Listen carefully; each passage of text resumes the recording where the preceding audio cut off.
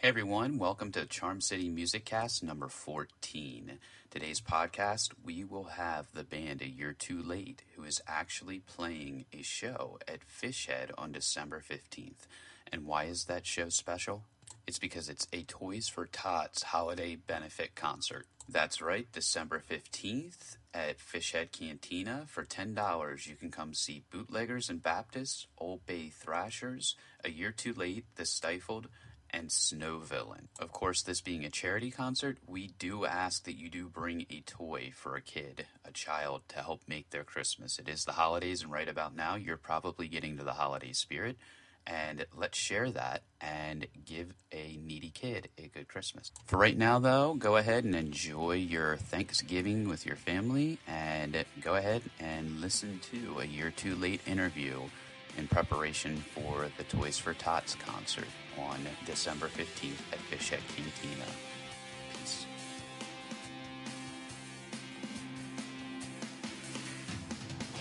I've been awake for days, wondering if these walls would ever come down. I think it wouldn't be so lonely to feel the wind, sun, and maybe your touch again. Don't have high of expectations, I always fall short and always unforgiving. Every breath you take, every year that passed, it's been all for this now. So listen when I say,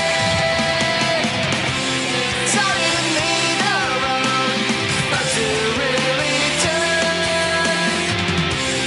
No, this life's not fair, but at least it's something real.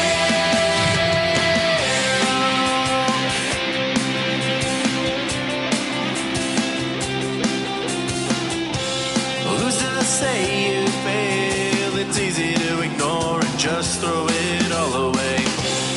I start to think I'm hopeless, but there you go again to fix all the pieces.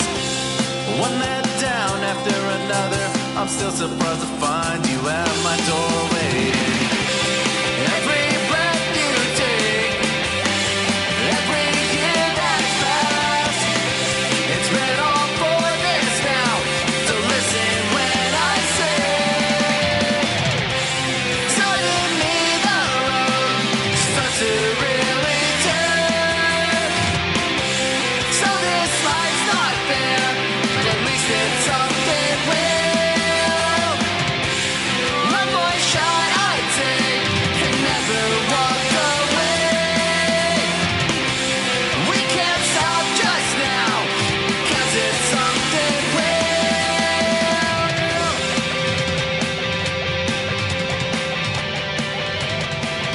It's something real.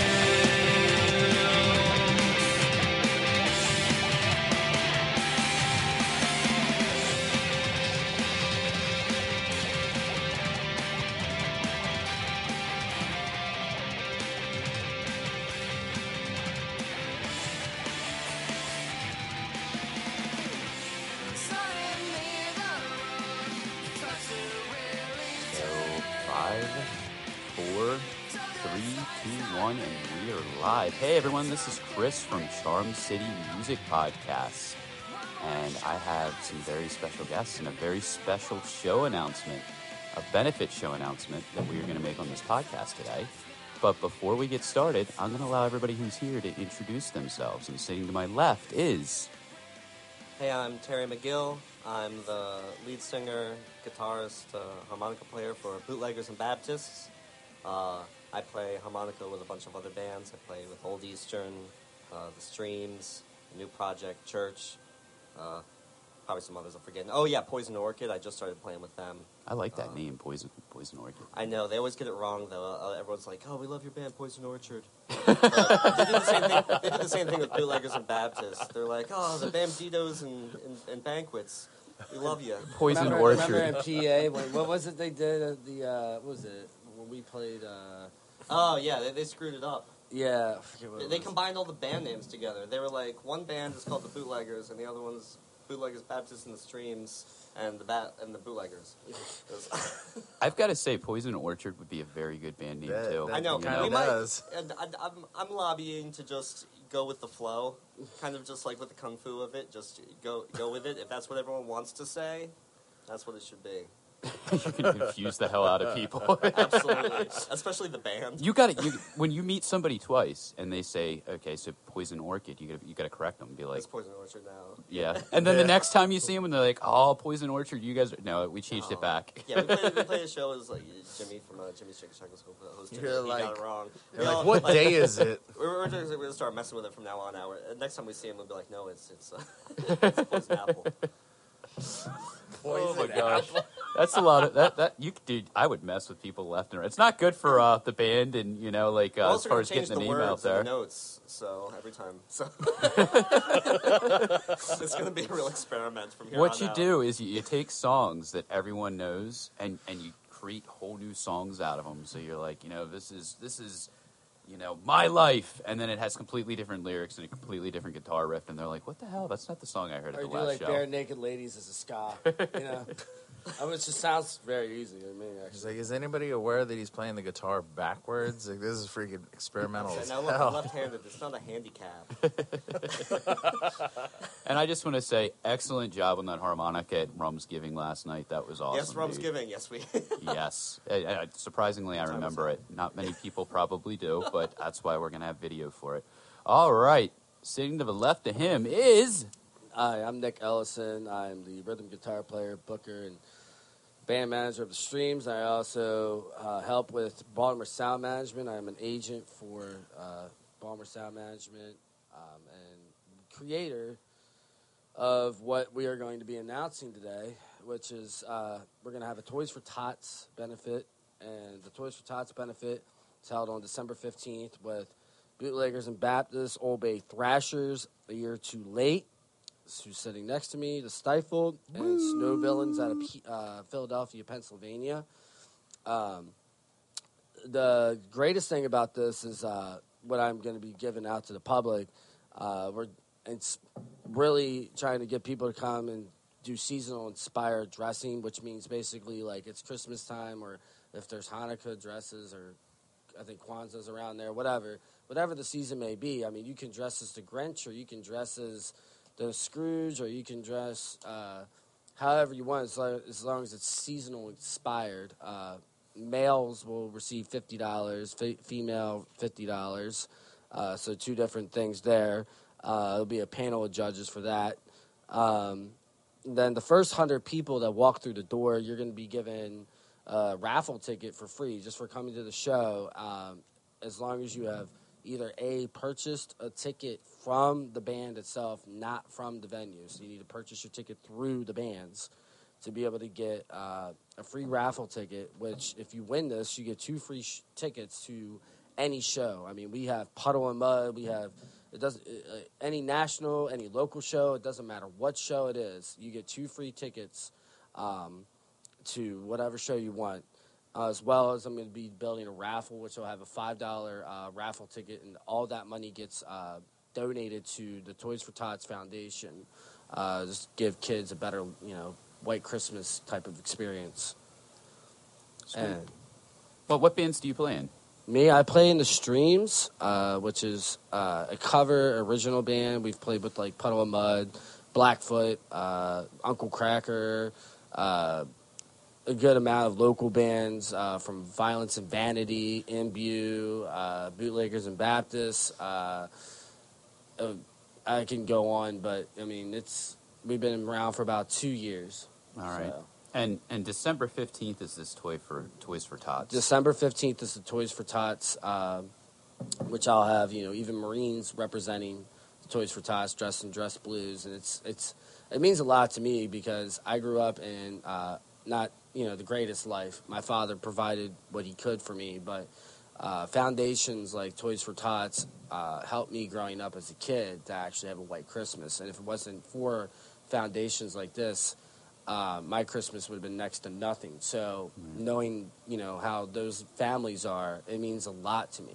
which is the biggest reason why, one of my first benefit shows I wanted to do with Fishhead Cantina was Toys for Tots. Because around Christmas time, every kid in my, it doesn't matter what religion you are, it doesn't matter who you are, I feel like you should have that Christmas. This Right. should be special for you. So And definitely, I mean, that's why this is so important to me. there's definitely like I know at Christmas time some Facebook like friends I can see on the timeline like their kids were opening presents on that morning. I'm like, oh, that must have been a rough year, and it's important because number one, the kid doesn't understand, and No. the stress that the parent, and most of the time, let's be honest, it's Yeah. a single parent, the stress that the parent's under it's just so overwhelming, and to be able to have a benefit show like this where number one, that parent gets the stress relieved off of them, and number Yeah. two, Christmas morning, those kids are able to come down Yeah. and have a good time. I mean, some of these kids, they have parents who lost their lives, overseas and Right. stuff. And, now you have a single parent. And the military, the government does provide, a good amount of stuff. But the hardest things for some of those parents, some of those kids during these stressful times is sometimes they're struggling. Right. And that's the most important thing to me is, make sure these, kids are more focused on, hey, I got this awesome gift or whatever, than Right. being focused on what's going on around them. And that's the spirit of volunteerism. So basically, the community is coming together, Yeah. and you're putting on this show, and you're bringing good bands in, good music, good ticket prices. You're putting raffles on, contests, stuff like that, to go ahead and bring people in, Yeah. so that these kids in the morning when they wake up, they don't have like 5 presents, and then they find out Johnny next door got a PlayStation 4 and all this cool Yeah. shit, and just Yeah. like, well, why didn't Santa love me? Or Right. why? Exactly, So, and that's very not important. and that's not what I want, and not the reason why the benefit's important, but everyone that's doing this benefit, from the bands to people that are going to come, it means the world to me. So I wish I could give the world to the people that are going to be coming to this, involved in this. So that's why I wanted to do stuff that's not just cool for the audience, not just cool for the bands, but cool for Right. everyone around, and that was what I wanted to create out of this. Now back to the ticket sales. Okay, do the bands have Facebook pages set up for the event? Yeah, Or you can- Evbright is going to. Evbright will have codes, but my biggest thing is the bands they'll have their own Okay. thing in a way. But So if and you that's- want to go to this show and you really like one of the bands Right.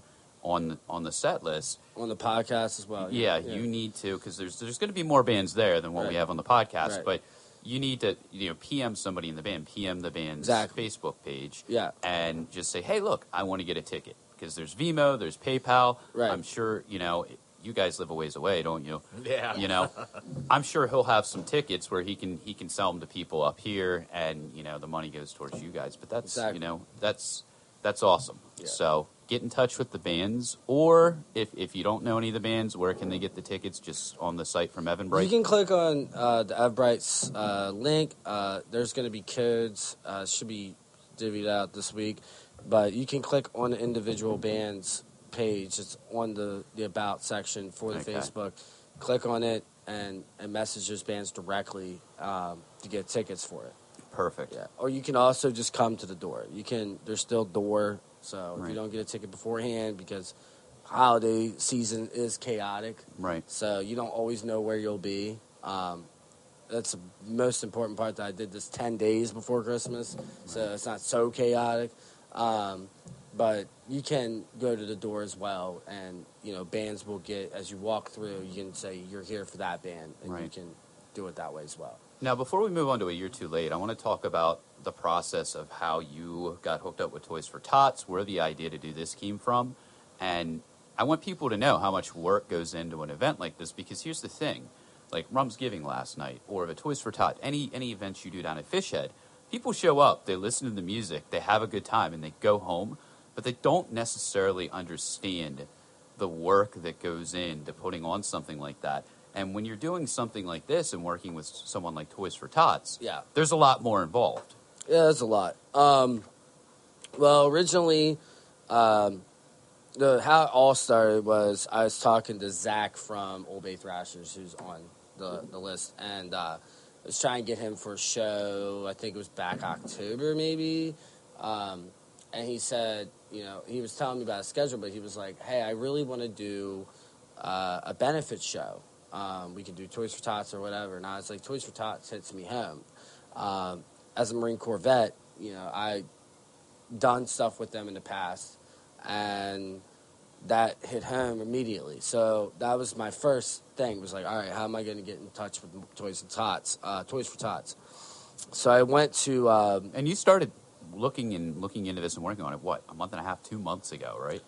early October, maybe. Yeah, I want to say it was either the beginning of October or the end of September. Yeah, it was around that time. You said something to me Yeah, about it. And so I originally started building it then. I went to the site for Toys for Tots. I saw there was an email list, and playing in cover bands and playing in bands, the easiest way is just to go straight to the source. Right.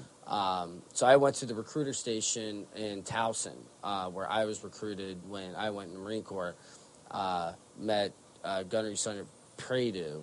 And Gunnery Sergeant Predu came from Salisbury, where they did a lot of stuff down there for it. And when I talked to him, he was like, "Yeah, I want to do a Toys for Tots. Just, you want me for a benefit, dude? Just let me know." So I told him what I was, planning on doing. Hadn't really had everything together yet. Nick was like, "I'm bringing in the Marines for this shit." Yeah, want some shit done. Get the Marines. Sorry, Chris. We'll get to that. That's okay, man. We take you where you got to go, right? Exactly. Uh-oh, we're going to have a little rivalry on this podcast. All military are appreciated. That was a joke. But, shut up. So, I went to him, and he was about it. He just told me, tell him what day, what time. And he was like, "You want me to bring Marines? You want me to not bring Marines? You whatever." I was like, "Yeah." I was like, "I would love you to come." He's like, "All right, cool. I'll be there in my dress blues." And I was like, "Didn't ask you to dress in dress blues, but sure, go right the fuck ahead, dude." I never wanted to wear that. I mean, I love the uniform, but I never really wanted to wear it. It was a pain in the ass to get together. But he was about it. So I started. Zach is Old Bay Thrasher, so I immediately had my genre. Started kind of going around the internet looking at different bands, and I came across A Year Too Late, and their song. You gotta edit this real quick. Pause this because I fucking forgot the goddamn name of it. And just so everybody knows, we haven't gotten to them yet, but this is actually A Year Too Late podcast. Yeah. This is their podcast. So Something Real is the first thing I heard. I clicked on their web link, which sent me directly to that song when I was able to listen to it, and the intro immediately caught me. And the most important fact of any band, you gotta think like most people that you're sending your music out, they're gonna listen to the first 30 fucking seconds, Right. And if you do not catch their ear within the first 30 seconds, that's what happens. Right. Something Real caught me within the first 15 seconds. So That's a good point, because when you think about like Spotify, when you're just letting it go and it's playing random shit, like really you give a song about 30 seconds and you're like, no. So hey, I like this. Yeah, so that song caught me, and so then I started building. So then you have to contact the bands to kind of tell them what's going on. Chris and Jolene have had wonderful ideas. Like some of the greatest ideas came from them. Shoot me because I can't exactly remember all of them, but basically what they were that good. Yeah. What we were given, my mind cannot comprehend. My mind cannot comprehend the ideas they were giving. They are beyond. Shut up.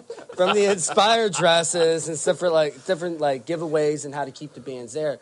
Chris and Jolene were focused on how are we going to keep people there, to see every band, not just to see them, but to see every band, support every band, keep people there, make this really, something people want to attend. Well, and here's an important point. Like, all the bands you have on this, this isn't going to be the kind of concert where you've got, one good band playing. No. Like, you have 1, 2, 3, 4, 5 good bands. Yeah.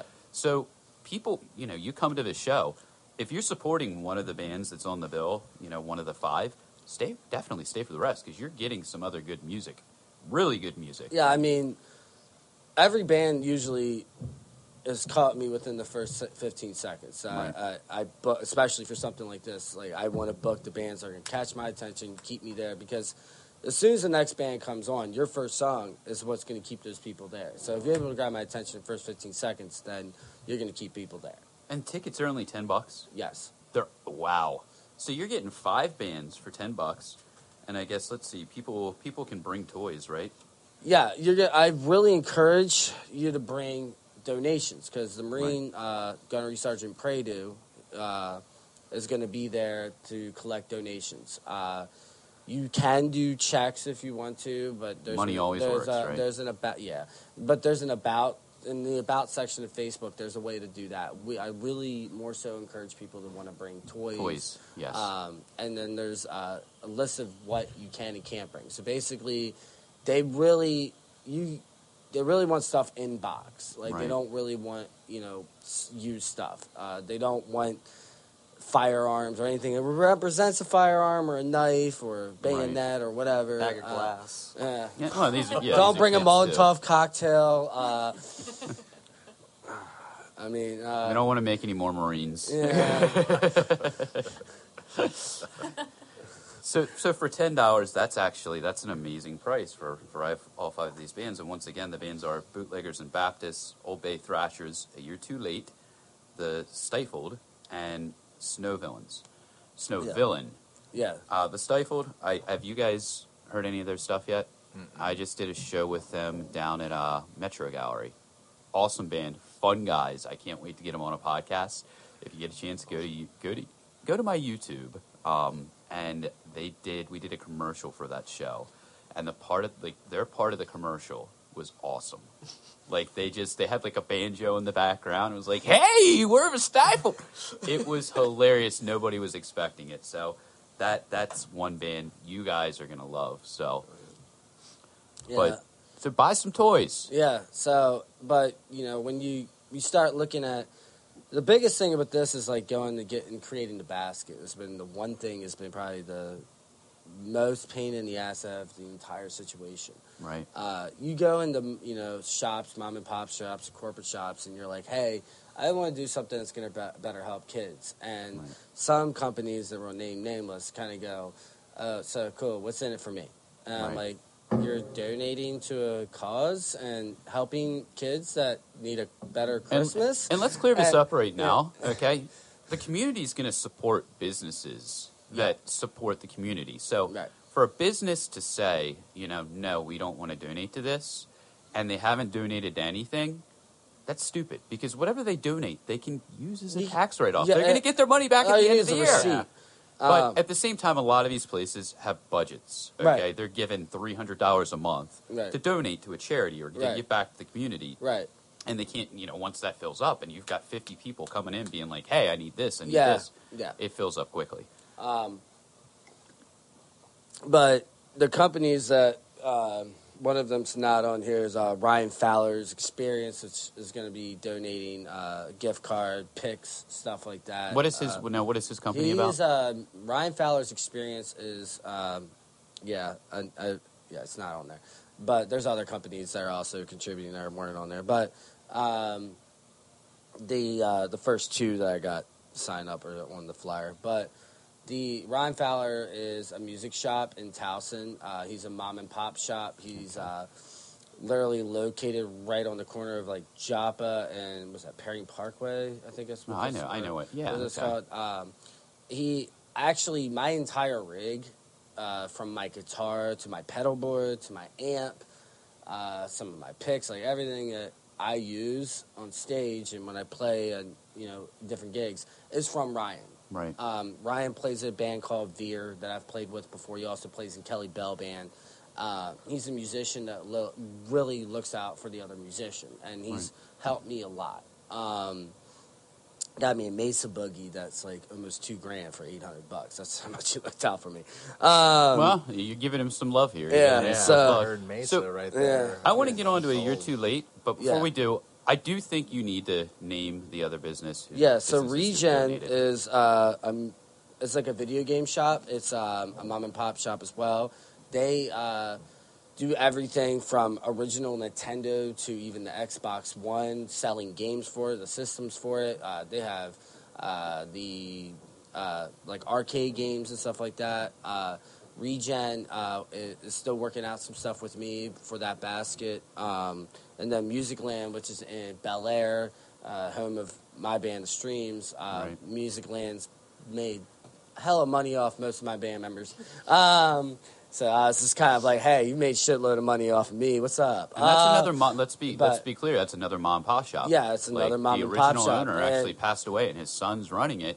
And Yeah. a lot of people don't know you can go there instead of Guitar Center. Yeah. You know, don't Yeah, go to the it's- devil. And nothing against Nothing against corporate at all. yeah, Corporate nothing America's against great. corporate, but yeah. you got mom and pop shops like Yeah. Ryan Fowler's and Musicland. Yeah. That when I say Musicland, people are like, "Well, where's that? What's that?" Right off Bel Air, right And I'll by tell you right Hartford now, Mall. you go into Musicland and they have something that Guitar Center has on sale, or there's a price discrepancy, they'll take care of you. Yeah, They I will mean, take care of they you. have everything that you would be looking for in Guitar Center and their mom and pop shop. And you know, it's not just important to support local music; it's also important to support local businesses. And then Fishhead Canteen is also creating a basket of sorts that we're working out right now. But we have a lot of different food vendors and different people that kind of help. They're going to help along with. Are you guys going to put a Christmas tree up and decorate? Yeah, I mean, Nice. Christina Warden have been talking about it and the type of decorations and stuff like that. Christina Warden, who works there, she's one of the people that kind of help put stuff like this together, and she's all about this. So people will be in the holiday spirit. Yeah, so And there's going to be spirits there to drink. yeah. All right, so moving on to Nick's left, we have... I am Chris, the lead singer and guitarist of A Year Too Late, and I'm actually from California, and I moved to the East Coast. What were you thinking? Yeah. Why would you do that? You know what? It's the opposite. The military brought me out to the East Coast, and it's been pretty awesome. I've been, well, actually, it's a funny story. I joined the Navy, right? So my family was like, oh, if you're going to join the military, you need to join it so you're not in the war and all that stuff. So I was You need like, to stay safe. yeah, that's pretty much my uncle. Like, as soon as he found out I was, like, joining the military, he was pretty pissed off because he was an Army vet himself, and he was like, no, we've got enough people in the family. Was he in Vietnam? No, he was on his way there. Okay. And, I know a lot of vets that were from the Vietnam era. Like, my father, Yeah. like, when I got out of high school, he's like, what are you going to do? And, you know, I was like, well, I might do the military. He's like, no, you're not doing the military. Yeah. And I'm just, like, vets, they're just, and I think it's because they're upset about the way that was handled. And Yeah. whenever they defended their country, but a lot of times they came back and were treated like shit. Yeah. You know? Yeah. Don't treat the troops like shit. Yeah. Put your anger on that fucking politician who made hundreds of thousands of dollars to send them to a war that Yeah. you know? And, I mean, So you joined the Navy because Yeah. we're fighting in the desert, well, and then know you what? ended up going anyways. It's funny probably. because I actually stepped into the Air Force and all that stuff, Air Force recruiter, and I was on my way to becoming an officer, and kind of had a little, kind of a collision of ideas with the Air Force recruiter, and didn't work out. So I ended up going to this other place right across, it was actually like a building that was right next, all the branches were right there. So I went into the other one. And went into the Marines, and it was too tense. It was way too fucking tense. And I was like, you know what? I can't get my hair cut like that. I can't do it. Because I loved my hair, Right. And I was like, oh, my God, there's no way. Like, they got, 10% of their hair, whatever Right. they cut off. Yeah, I And it was was just- bald the entire time. I was Yeah. because they want you to cut your hair every week, and I was like, "Yeah, no, fuck you. I'm just gonna shave my head." And it was... I do not look good with a shaved head. It was really tense in there, and then same with the Army, they were pretty hey, you guys let's go fight a war, let's go kill some people. So I was like, this is too much. So then I went over to the Navy recruiter, and there was this guy struggling to tie his neckerchief, and someone kind of trying to put their shoes on or shine their shoes. I'm like, you know what? These guys are struggling. I think I can do this. They kind of made it believable. Well, I joined the Navy, and I was like, you know what? If I'm going to war, I can be on a boat. Yeah, didn't work out that way. I think I have a total of 20-something days on sea. First tour I went to Balad, Iraq, then Bahrain, then Kabul, Afghanistan. So I was They I took was you. there. You were Yeah, like, it you was- thought I you was were there. safe, but they were like, no, motherfucker, we got you.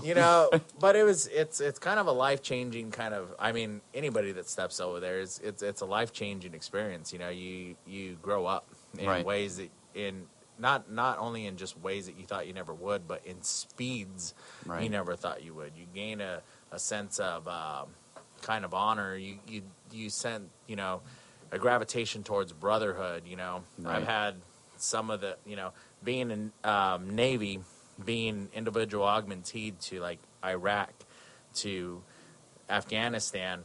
These guys. I'm sorry if I had like an NFL draft of who's going to war with me. I'm pretty Right. sure the Marines are going to be the first ones. yeah. It is a whole whole different respect. But it's one of those things that you kind of like. It kind of leaves me speechless as far as the experience you grow into. You just got to experience it for yourself.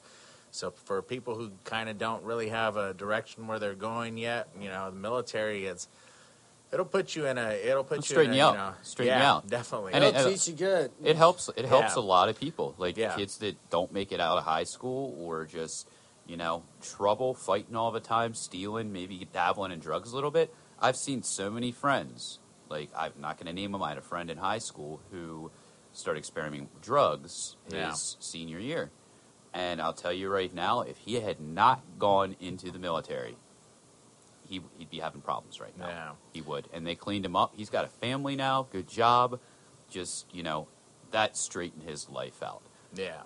And that's one of the things the military is good for. I'm somebody who's very anti-war, but at the same time, a lot of people who are anti-war, where are you going? Because I want you here for this.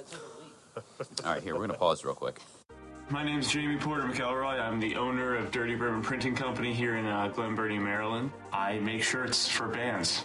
I was bitter and jaded and tired of paying money for something. It's just incredibly difficult to work around when you're a band and you need to buy 100 shirts. Started printing my own shirts, and I thought, maybe I'll just start doing this for other bands too, because they've got to be just as miserable as I was. And now I'm a full-fledged printing business. The goal is to give local musicians and touring musicians the means to buy merch so that they can keep being successful as bands. How many times have you gone to a band's EP release show and they don't have a merch setup that looks anything like what they look like on stage? Being cohesive in the vision, from merch to the live set to off-stage work, any of that stuff, I'm here to help you with that. I go above and beyond to help my bands out. I wrap their shirts before I send them out to shows, make sure the print looks good on the shirts. I make sure everything is meticulously planned out for these bands, making sure that they can sell their merch just as well as maybe I could sell their merch. All the time I see bands, they do an EP release show, an album release show, they look awesome on stage, they pay for the lighting, they pay for the sound, they pay for, the equipment, whatever the means are, and then you go to their merch table and it's just a shirt and a CDs, thrown on a table. And I want local musicians to have what regional and touring musicians have, and I want touring musicians to have what national bands have. And my goal is to help bands. So the cool thing about Dirty Bourbon is we have no minimums. And what that means for bands is you can have a greater variety of shirts at your merch table without spending a great amount of money on it. You can test out your shirts to different markets of people and see what's selling in what city and what town, whatever the case may be. If you're trying to take this seriously and go to the next level, let's talk about how we can make your merch table better.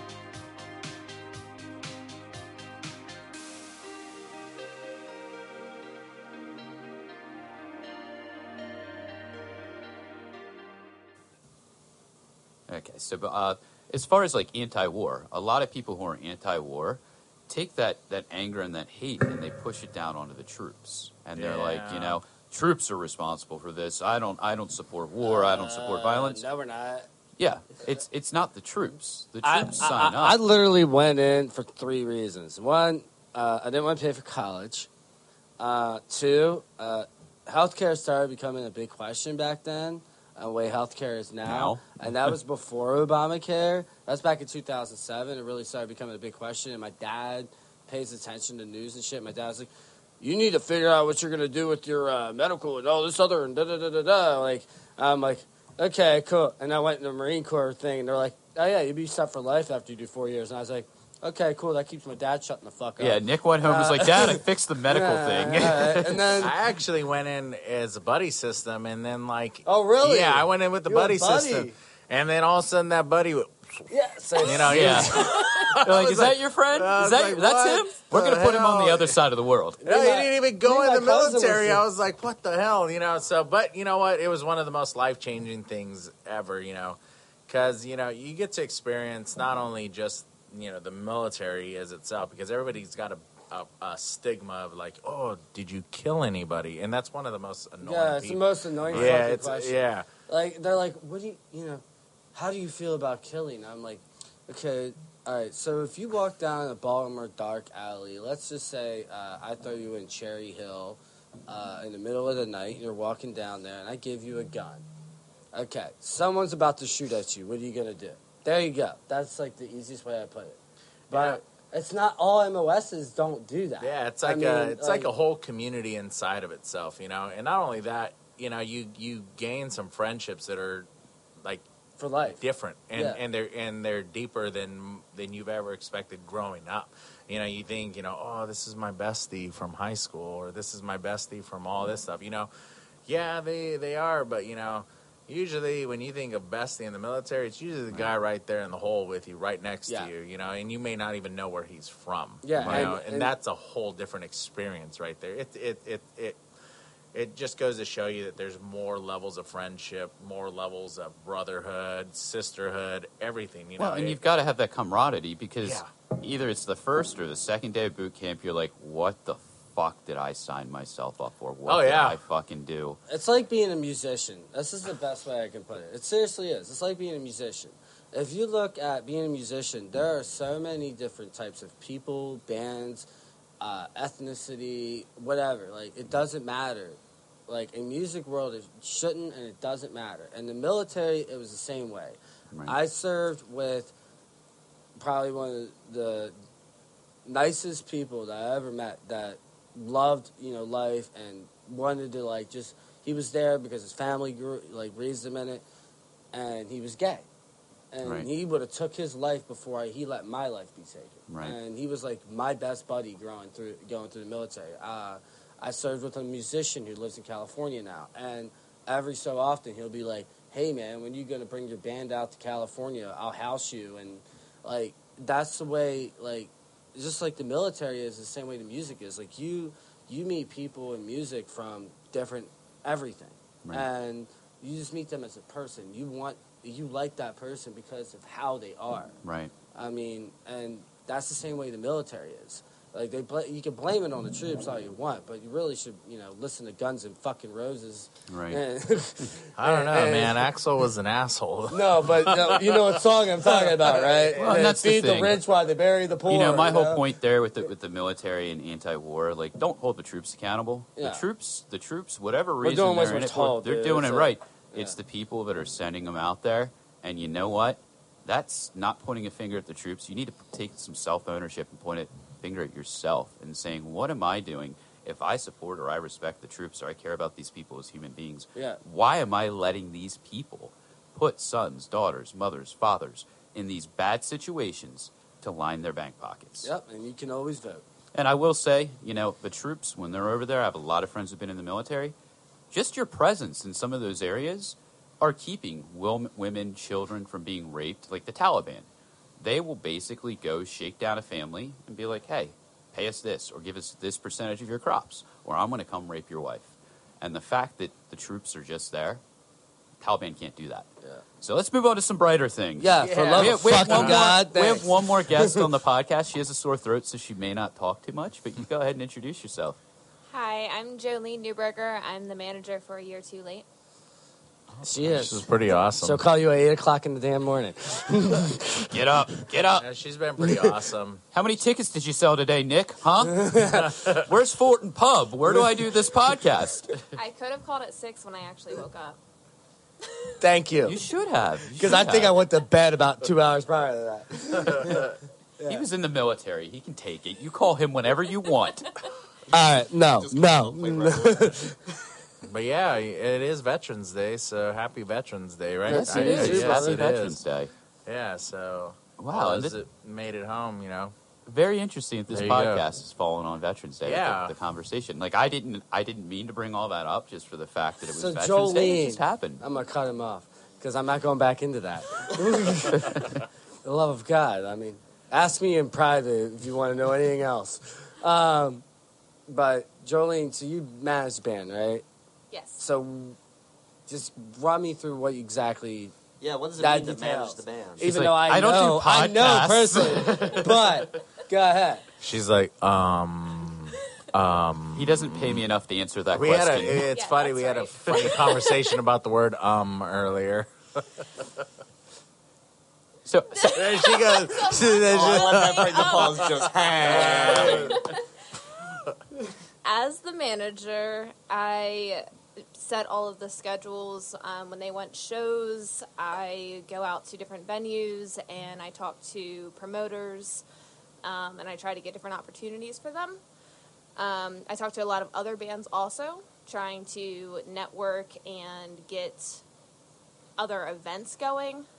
The show on the 17th, next week, that show is actually with a few other bands, and I'm the one kind of pulling everything together, setting everything up for What's the the event. show? You can. So promote for those that. of you It's that fine. don't know, we actually got our comeback show. We were actually on a hiatus, which we can question me about later on.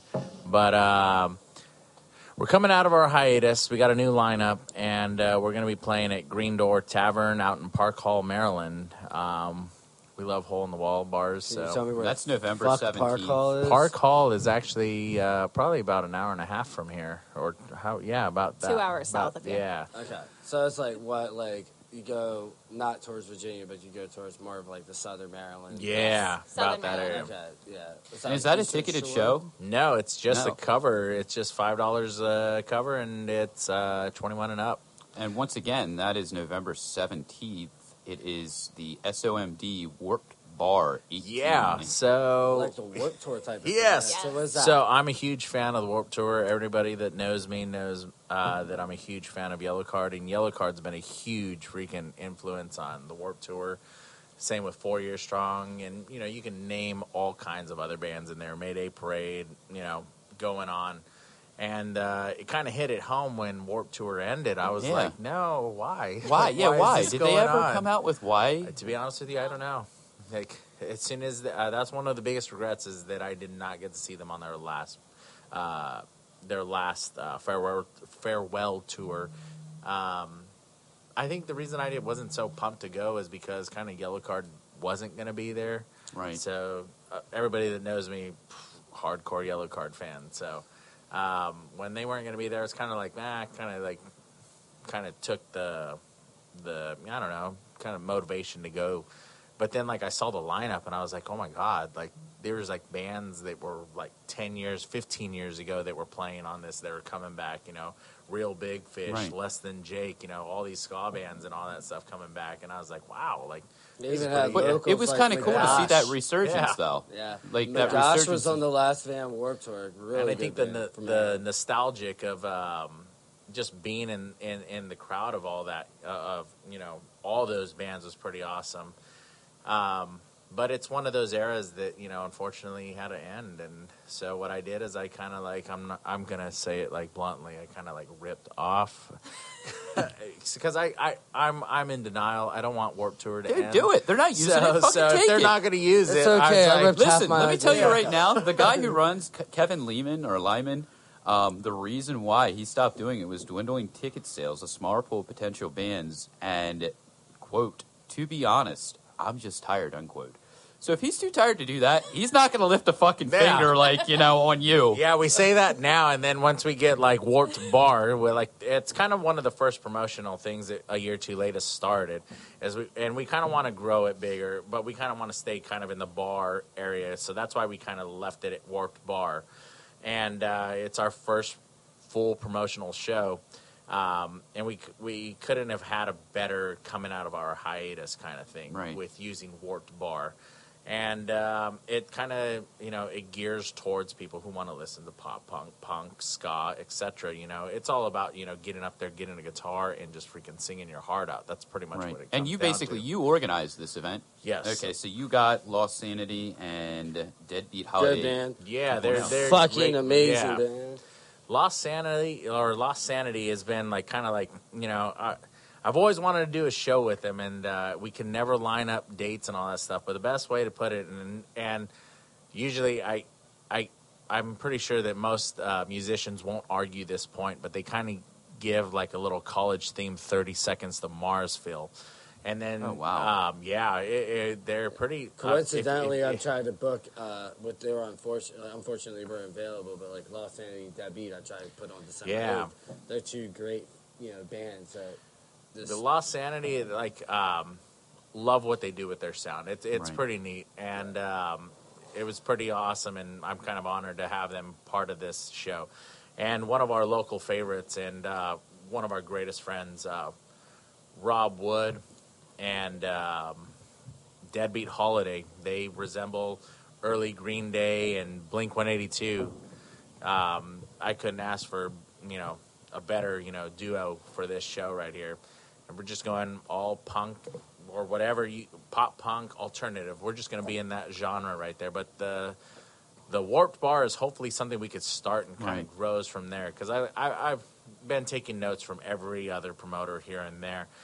Kevin Hawk got Baltimore down like there's no tomorrow. And the Transcendence events, we were so honored to play our first show with them. We had a hiccup right there where we started our set a little too late. I was kind of like freaking, off in La La Land. But you see, that's a good learning experience for you. For when you've got a build like he has coming up where you have 5 bands, you got to keep that shit going. Yeah. And, with me running shows, I did a show a few weeks ago, and we got a little, somebody's amp went out. And I'm like, oh, Damn. fuck. And then they wanted Poor to, guy. play a little bit Girl. longer. One of the other bands was being cool, was like, yeah, they can have some bar time. Well, then that band got on stage, and they were like, we're going to keep playing. So those times, they're important, especially when you've got a bar and audio that's like, we're shutting shit off at midnight. Yeah. Like, they don't fucking care. And it was definitely a growing experience and all that stuff. Just being, in a metropolitan and just being right in smack dab in the middle of everything and all that stuff. But it was like, it was a great experience because we got to release a couple new songs and a couple covers here and there. But Can I just pause you? Covers? go for it. What covers do you do? So Well, real quick, before we get into that, we've got some other band members that aren't here. Can you... Yeah, the other talk about band them a members that decided they wanted to be divas today. I'm just kidding. I'm just going to keep ripping on them. They're cutting the grass or washing the hair, whatever. One of them, the one that was supposed to be here, apparently his landlord didn't come today, so I'm just going to keep ripping on him. But he's one of the oldest and one of our founding members because we actually had, before we were a year too late, we were actually called Only One, which was a whole different lineup and all that. I was actually just the guitarist, the rhythm guitarist, and we had another person as a lead guitarist and another female singer. And we were kind of going down the route of like, let's hit up bars, let's try to get those 3 to 4 hour shows and all that stuff. Yeah. And unfortunately, people's, paths were different. No disrespect to any cover bands or anything like that, but at You the looked end at of the Nick night, when you said that. no,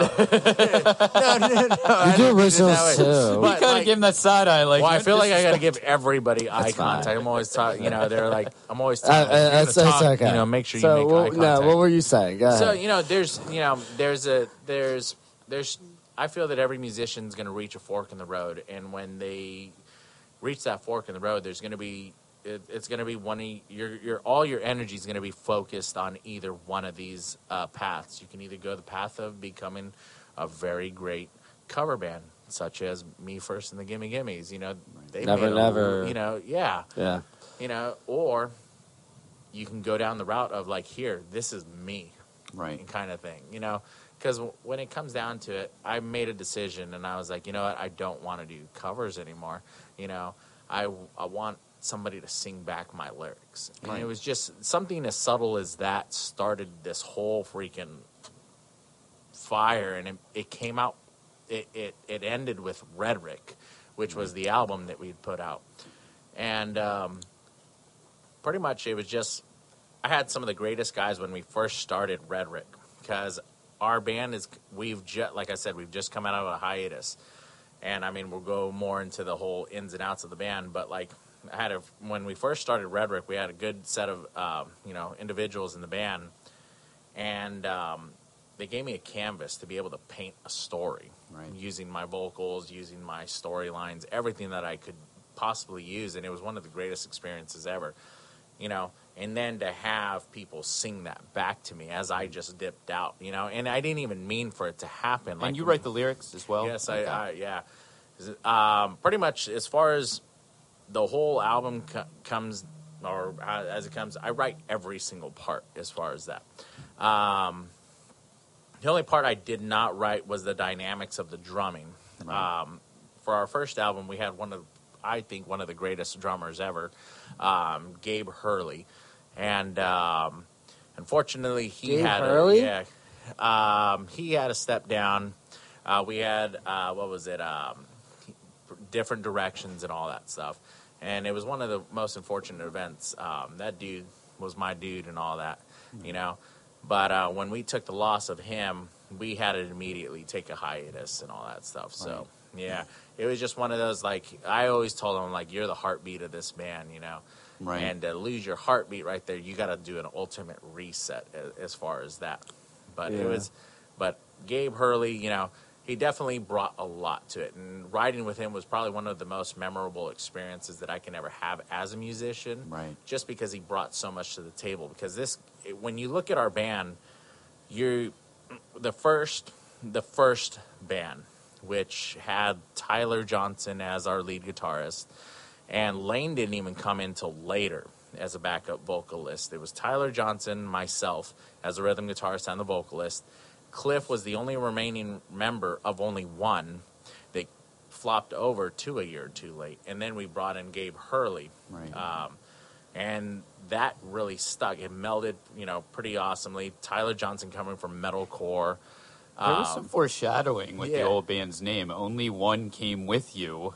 Yeah. 2 a year too late. It's funny you say that because we'll get into the whole story of how a year too late ended up. But, like, when we first started, it was, I had a female singer, Autumn Robinson, and her son, Justin. I know that name, too. And Autumn was, vocalist. She can put down anything you put in front of her. She was amazing. Her son, an upcoming, if he's not out doing band stuff, this dude is phenomenal, right, as a lead guitarist. But we took the path of, we no longer wanted to do covers. We wanted to take the route. Like, my biggest thing was, like, I want to hit Baltimore Soundstage. Because I saw, right, 4 Year Strong play there, and I was like, I want to do this. I really want to do this. Right. And, and I was like, you know what? Like, this is my, this is my aspirations for this band. Unfortunately, it divided the band in half. I took the route of originality. Why? What was? Because there's money in covers, man. Yeah, that is true. There is money in covers. I'll tell you the formula real quick. It's 5 seconds. But basically, like what the streams do. Like when we were still doing original strong. We were still doing originals like every other couple months or whatever. Like we've kind of stepped back for a little while because we're regrouping, but. Like Puddle of Mud, for instance. I told Jolene a minute ago. I was like, when we did Puddle of Mud, we sold 97.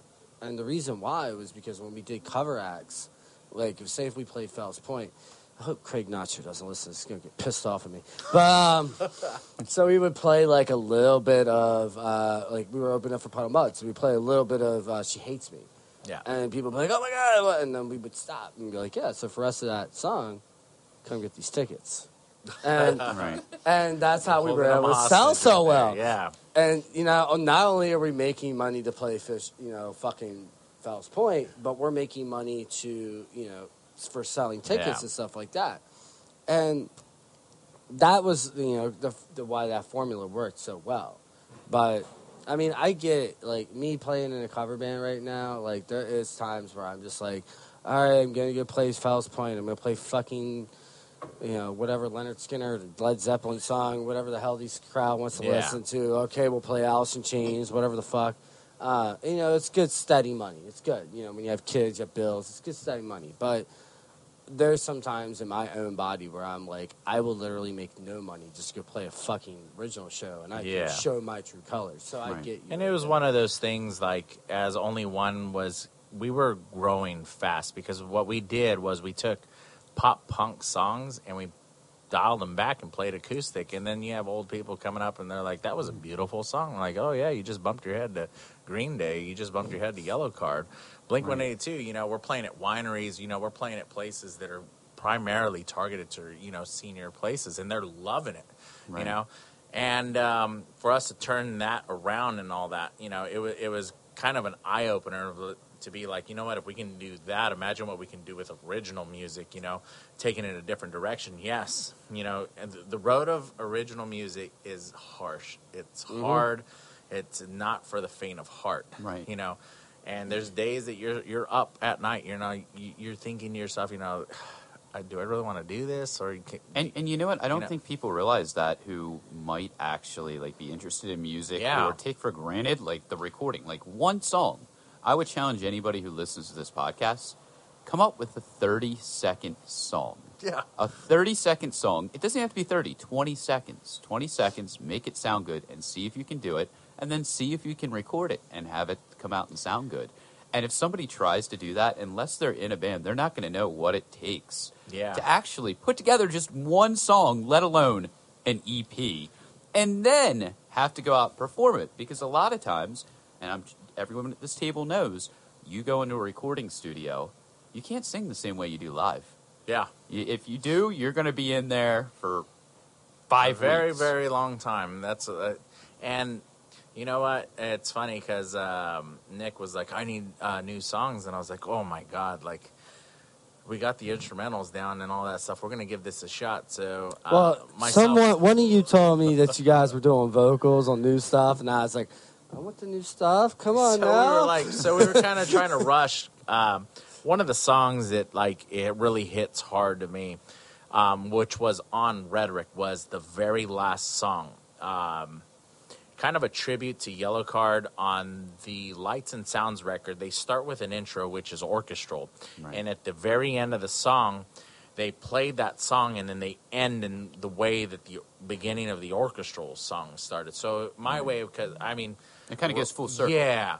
So, I was kind of like, you know what, is my tribute and thank you, because Yellow Card called it, quits about, 2016 or 2017, and it was really, that took a lot out of me right there. And I was like, Ryan Key, great songwriter. Now he's doing his own solo stuff. Right. And, everybody gets on to me like, you have a very weird infatuation with, Yellow Card. I'm like, look. Who gives a fuck? They inspire you. Ocean Avenue, yes, it was on, I don't even know if very many people remember TRL, top 10 and all that stuff. Yeah. They made the number one, we were watching that, we're watching Ocean Avenue, only one, Lights and Sounds. Right. And after that, they fell off. And the reason I feel that they kind of fell off from the public is because they became more technical. Right. They became, a lot of the stuff that they play, not very many people can replicate it. Right. Well, that's like Panic at the Disco. Their first album came out. I don't know if that was their first. I read. They're just one of their top ones. Right yeah, there. that was the one where they really hit it big, and then nobody could replicate that album. Yeah, so, with everything they had accordions. Queen is the one that inspired both of them. And then, but after that, the next album, it just everyone was expecting that just madness and the shit that was thrown in. Yeah, and it was like a more regular album. It was like. It's the same fucking band. And unfortunately, I know a lot of people say that rock's coming back, and I really want to believe it. And in unsigned bands, indie and everything, you see the life. It is extravagant. It's passionate. I've been able to meet one of the greatest mentors of singing and songwriting, which has been Jimmy from Others May Fall. And taking me under the wing as far as how to deal with the stresses of being able to write and being able to promote, to be able to live the lifestyle as you're supposed to. because when I got into this business, as far as original business, I had no direction. You know, I had a band prior to this, but it was never as deep as it is ingrained in Baltimore. And Right. I working can't with think of Jimmy, a better person Yeah. for you to have paired up with, because that guy, he will give you the shirt off his back. Yeah. And he, like, when I first started doing music in the Baltimore scene, like 2 years ago, he was one of the first people I meet. And when you see Jim on stage, you're like, God, that guy's fucking wild. He's Yeah. crazy. And then you meet him in person, and he's just like, hey, how you doing? It's funny because Like he's, completely, not what you would think he would be. Because when I first met him, it took him to come out to 2 of our shows to realize that he actually had any kind of Right. direction towards me. Because it was like the first time I met Jimmy, I was like, hey, I'm Chris, and he was like, hey, I'm Jimmy. And then nothing. And I was like, great, that guy doesn't like me. But Brian Michaels, like, he can talk your ear off. Brian's the exact opposite. Yeah. Brian's up here. Jim's just like, and it's funny because it's different dynamic than most bands have, because most of the time you got the lead singer who's out there calling the fucking shots. Jimmy, he's like, you know what? I let Brian do that shit. I'm here to have a beer, and then I'm going to go up, sing a few songs, and I'm going to get off stage, and I'm going to have another beer and watch the next band. And I remember, before A Year Too Late started, I had seen Others May Fall play. They played a show with Shallow Deep, which they had played with. And when I first saw them, Others May Fall play, I was like, holy crap, this freaking band's phenomenal. Right. And then a year later, A Year Too Late, but a year later, all of a sudden, the promoter of WTG Promotions, Travers, gets a hold of me, and he was like, hey, do you want to do a show with Others May Fall? And I was like, well, what?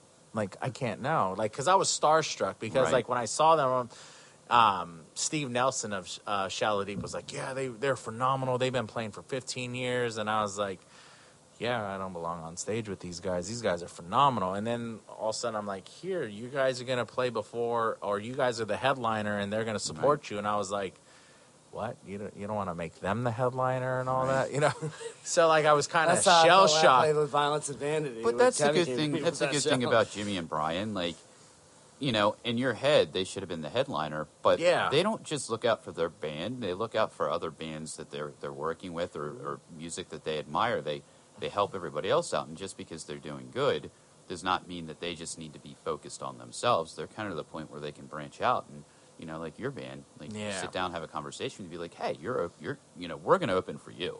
Yeah. And that's humble. That's humble as well. And the first, when they came on, Brian made me nervous, because I remember when we played our we usually have an instrumental. If we're headlining, we kind of do this whole instrumental thing, and we're off stage. And then all of a sudden, I look over to the opposite end of the stage, and Brian Michaels is sitting there with one of his feet up, and he's just sitting there, he's like, I'm gonna freaking judge you, kind of look. And I was like, oh my god, this is gonna be. Yeah, he just wants to fuck with you. All right, so, you know what? You're gonna judge Brian Michaels right now. I'm gonna show you a picture I took of him. Is this of the Kevin Hawks? Yeah, that dude took a poop. Oh yeah, I saw that picture. It is that the was greatest. That was in Kevin Hawks, and I took that picture. Absolutely. That dude is awesome. I think he gave me a hug later that night. He didn't wash his hands. He didn't wipe his hands. He didn't wash his hands. God. But he wiped with his hands and didn't wash afterwards. They were out of toilet paper at the Hawk House. Oh my god. But yeah, Brian Michaels, the dude's a fucking sweetheart. I don't know how to say it. That dude, he's taught me so much about branching out. I mean, you can only write a song so well before, you're going to reach a cap. But to sell yourself is a whole different mindset. To brand yourself is a whole different mindset. To get out and meet people. And sell tickets, too. Exactly. That can be difficult. Yeah. And a lot of people, when they start a band, let's be honest, a lot of times you got introverted people.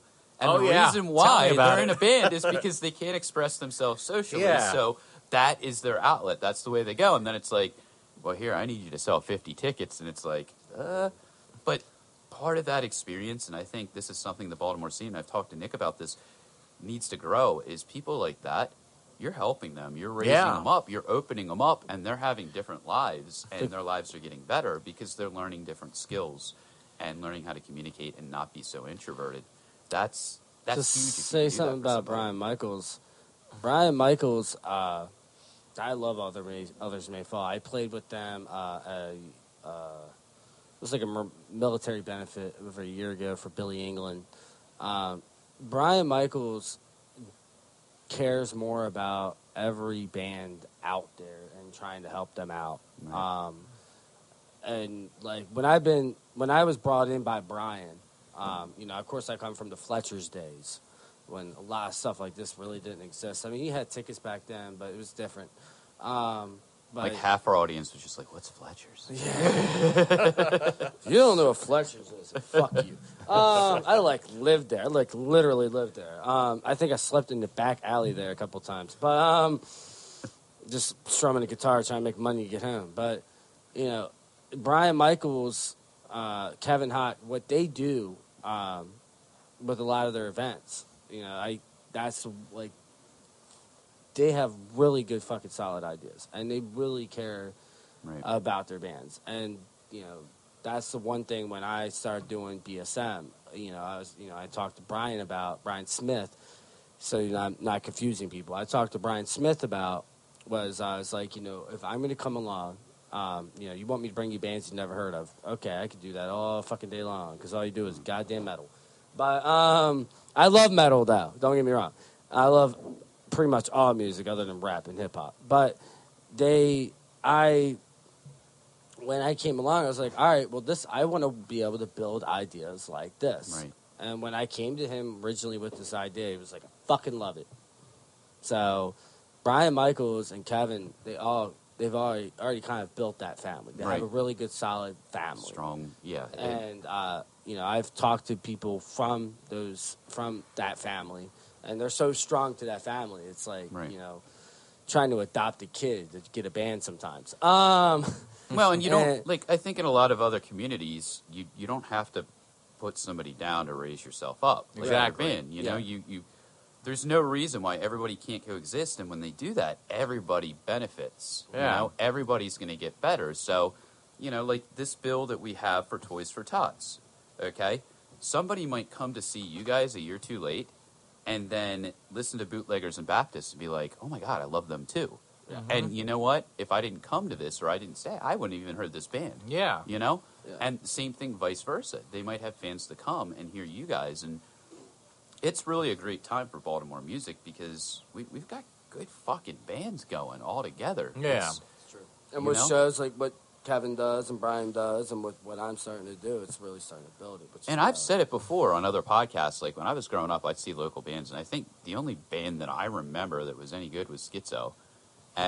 But every other band, it was just like I'd be sitting there listening. I'm like, what the fuck is going in my ears? This hurts. Make it stop. It's just a bunch of screaming and people banging on tin cans and backwards guitars, you know? And that was one of the things when I started writing, because if you look at every individual person in my band, we definitely don't individually belong in pop punk Right. rock and all that stuff. Our drummer now currently, Jack Schaefer, I mean, he comes from doom metal, punk. Like, he's very fast and hard. Like, Jack the Ripper. you're thinking of like so you're gonna do some Dead Kennedy soon? Because Sure. I'm just saying, you do. I'm telling you, if you did Dead Kennedys with your voice, it would be good. Thank you. But it's neat because when we first started, a year or two late, going back to the days of Tyler Johnson and Gabe Hurley. Tyler Johnson was like metalcore as a lead, and then we had Gabe, who was a strictly jazz drummer who played with cover bands with classic rock. So coming into the pop punk genre was a learning experience for him as well. Right. But it was neat because the stylistics brought something unique to the technique of how we wrote and all that stuff. Mm-hmm. Where Tyler Johnson brought the grit, me or our bassist comes from funk, And, oh, that's interesting. Yeah, and then I'm the only person that comes from R&B. So we kind of threw all of that together. And we're like, let's meet at a happy medium and all that. Let's mix it up. Yeah, that's what makes it good. It's been awesome because growing up, I didn't hear about pop punk anything until high school because I was growing up on people like New Edition, Tevin Campbell. Brian and I were just listening to that New Edition in the car last night for a 45-minute drive. So. Oh my God, anything like that. And believe it or not, a little secret, huge on boy bands and all that stuff. You know, I don't care who you know. Hey, they had a good formula. Yeah. You may not, people may not like their music, but you know what? It was like either took that NSYNC music or to the bank. Backstreet Boys. So I was like, I'm gonna go sing with this, you know, NSYNC and all that stuff. So like every karaoke, if I get drunk enough, or even sober, I'm like, I'm gonna go sing Bye Bye Bye, whatever. Well, and didn't you know? Didn't you and I do like a Backstreet Boys song at karaoke up here? Oh, that's right, Nick. Nick's We don't over here talk is about like, that. just Yeah, I've done Barbie Girl. I've done. I've done Pony Aqua. I don't care what I sing. It doesn't fucking matter. But it came to a point. We broke into song on our own podcast with the streams, and we did like I think it was one of the NSYNC or Backstreet Boys songs too. Yeah. Oh my God, I forgot. Yeah, you about got to that. appreciate all kinds of music. Yeah, Separate. and you know, growing up like that, then coming into the punk rock, pop punk, and all the rock scene, you know, blanketed over is just, you know, guitars and all that stuff. You know, Newfound Glory was the first band I ever heard, you know. Oh, wow. As far as that. And then, like, Hit or Miss, that song, like, had me hooked. So I was singing for a band as a lead vocalist, but, like, I didn't play any instruments. And Right. it wasn't until the Navy that I actually picked up a guitar, and I'm like, you know what? I got to do something with my free time, and started playing the so guitar. you So started- like Johnny Cash. Yeah, exactly. You started playing guitar in the Navy. Like, you Yeah, had, about like the high Navy? school, you weren't. No, I actually just stuck to singing, and then like my mom would once in a while catch me singing in the fan because I wanted to auto-tune my voice once in a while, singing a Roger Zapp and all that stuff. But you know, it's been unique seeing the first forming of A Year Too Late. You know, because it was if you look at it from an outside point of view, it was a disaster waiting to happen. Right. It was kind of like, how the hell are you guys gonna, you know, make this stuff? And the first song that we finished was Something Real, and kind of just accumulates, you know, just the whole persona of like, look, like shit's gonna hit you, you know, no matter what, but you know, life's real kind of thing, you know. You can either take it for what it's worth, or you take it for what, you know, or you keep living in La La Land, you know. And that we kind of went with that throughout the whole album. And eventually we had some funny songs, such as one of the crowd favorites is James Night. Well, let me stop you. That's 'Cause my favorite. What I want to do is I'm going to take a break. My We're going on favorite. an hour now. And then I want to come back and I want to actually get into what some of the songs are about, Yeah, what they yeah. mean, and actually dig into the songs and You the need a music cigarette, and your inspirations, like when Yeah, you were yeah, writing them and definitely. where some of the thoughts came from, whether it was, oh, I'm in the military, this sucks, or my ex-girlfriend, or my car broke down, like shit like that. So Yeah. everybody, we will be right back, and here's a word from some of our sponsors.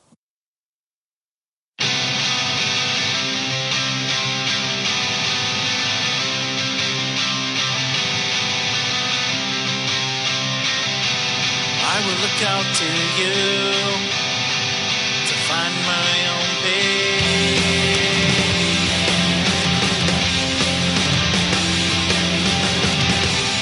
Diamonds across the line, this wind so calming.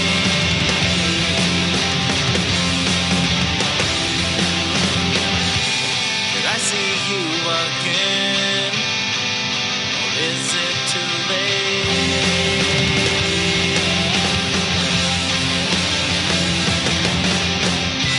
Sometimes I wonder if you saw me, would you remember? Would it be okay to once again fall into the left coast? Been gone for so long, California, I didn't know this far.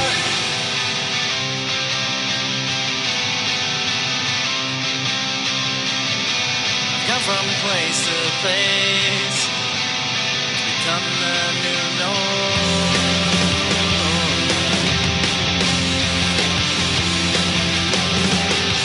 It's been almost 10 years now since I have seen you.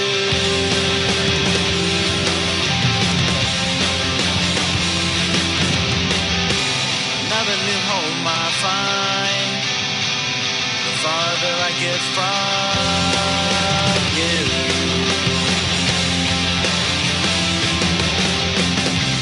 Sometimes I wonder if you saw me, would you remember?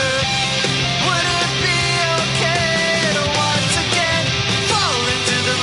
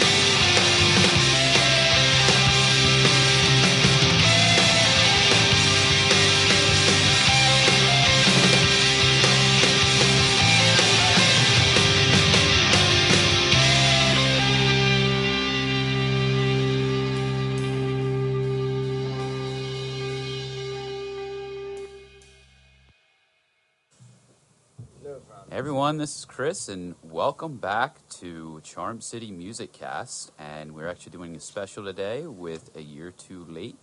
And we are doing this for the Toys for Tots benefit concert that's going on at Fish Head Cantina Saturday, December 15th, 2018.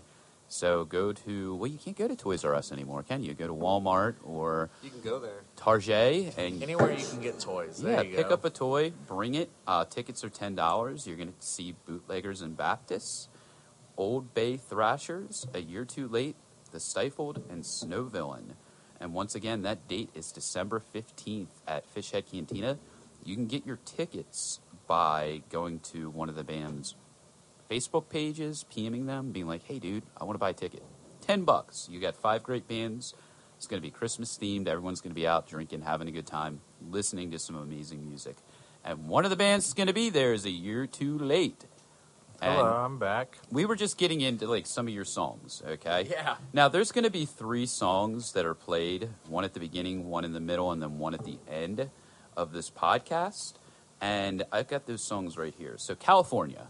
You kind of, I think you kind of touched a little bit of what that's about, Yeah, but definitely. give me some of the lyrics and let me know. So, I mean, it's. I feel that everybody that is a songwriter should somewhat kind of either write a song about home, or kind of it's kind of cliche, but every person has to kind of write that song to kind of give ode where you're coming from. Because Right. if you know where where you came from, you actually know where you're going as far as that.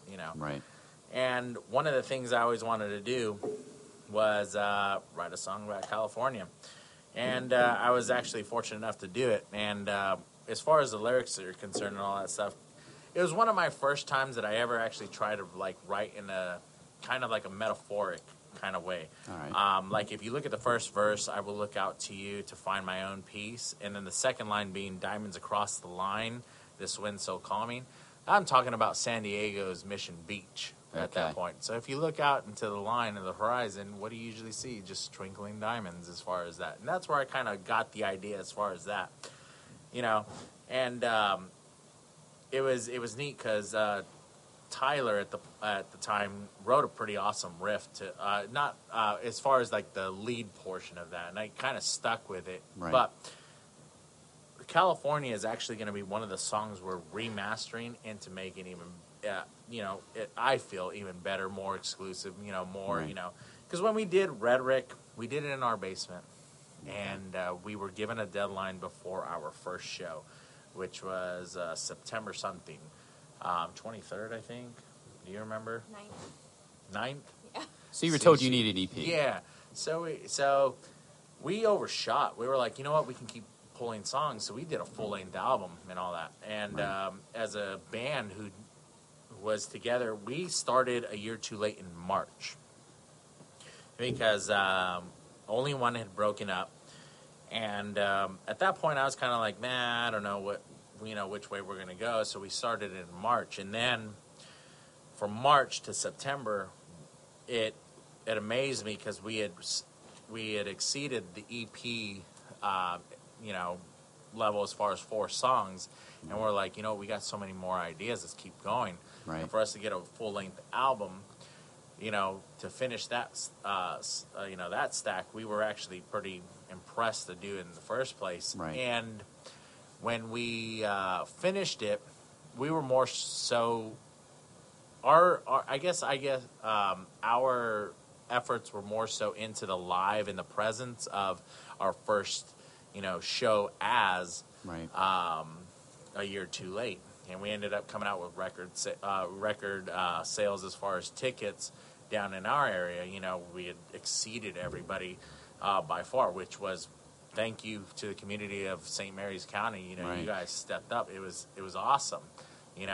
Then other bands that have been playing there for forever. Were they all age shows, or were they? No, these were all 21 and Oh, up. wow. So that was like for us to do that with a 21 and up. It was kind of like it was astonishing for us. So it kind of ignited another fire. Like what? We looked at Rhetoric and we're like, what?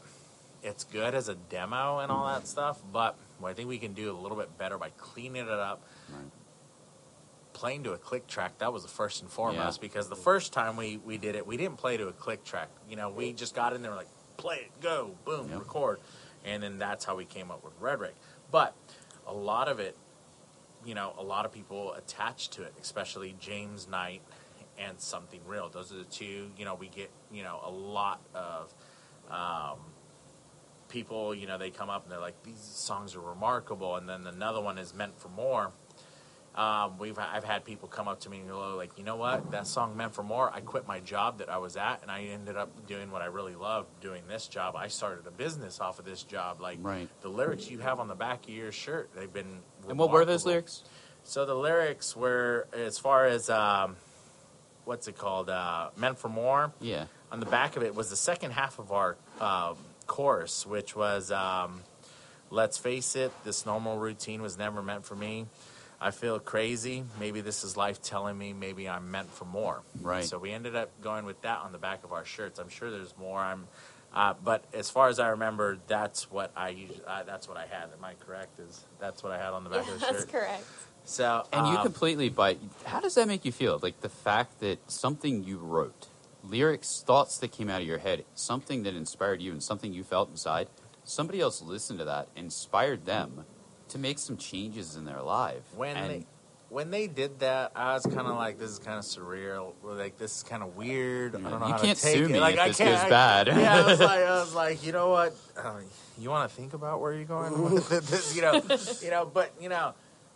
But the kid inside of me was like, yeah, that's fucking badass. But it didn't really hit back at home. And Meant for More was one of those ones I wish I would have shared with you. But that was one we're really cleaning up. Right. This is one that we're bringing back with us into the new album. It didn't hit me, and I felt like, or it didn't hit me until we were playing, and then all of a sudden, like, my vocals gave out, and I stopped, and I pulled back, and all of a sudden, I just hear the crowd singing this song, and I was like, this isn't as bad as I thought I was going to be. You know, wow. It was going to be just to, like, have my vocals cut out on me, and they were singing it back to me, and it was one of the most remarkable And events, you didn't? Did you realize it? Like, were they singing all along, or when your voice cut out, they started? As soon as it cut, my vocals cut out, I was like, oh my God, and I turned around, and I faced Gabe at the time at the drums, and he was like, do I just keep going? Do I just keep going? And you're like, no. And then I just turned around, and I just hear them full blast singing these lyrics, and I was like, bucket list. Wow, that's support. And those are people that have listened to your music. They didn't just come to the show and like, oh, this band's cool. And like, it was just one of those things that it just that knot in your throat, and I was like, yeah, you got me, guys. You know, right? But it was remarkable in that essence, as far as like to have that support, to know that something out there is touching somebody, right? As far as that, but. As far as like the complexity of the songs and all that stuff like that, we wanted to try something different. Obviously some songs are better left, as is.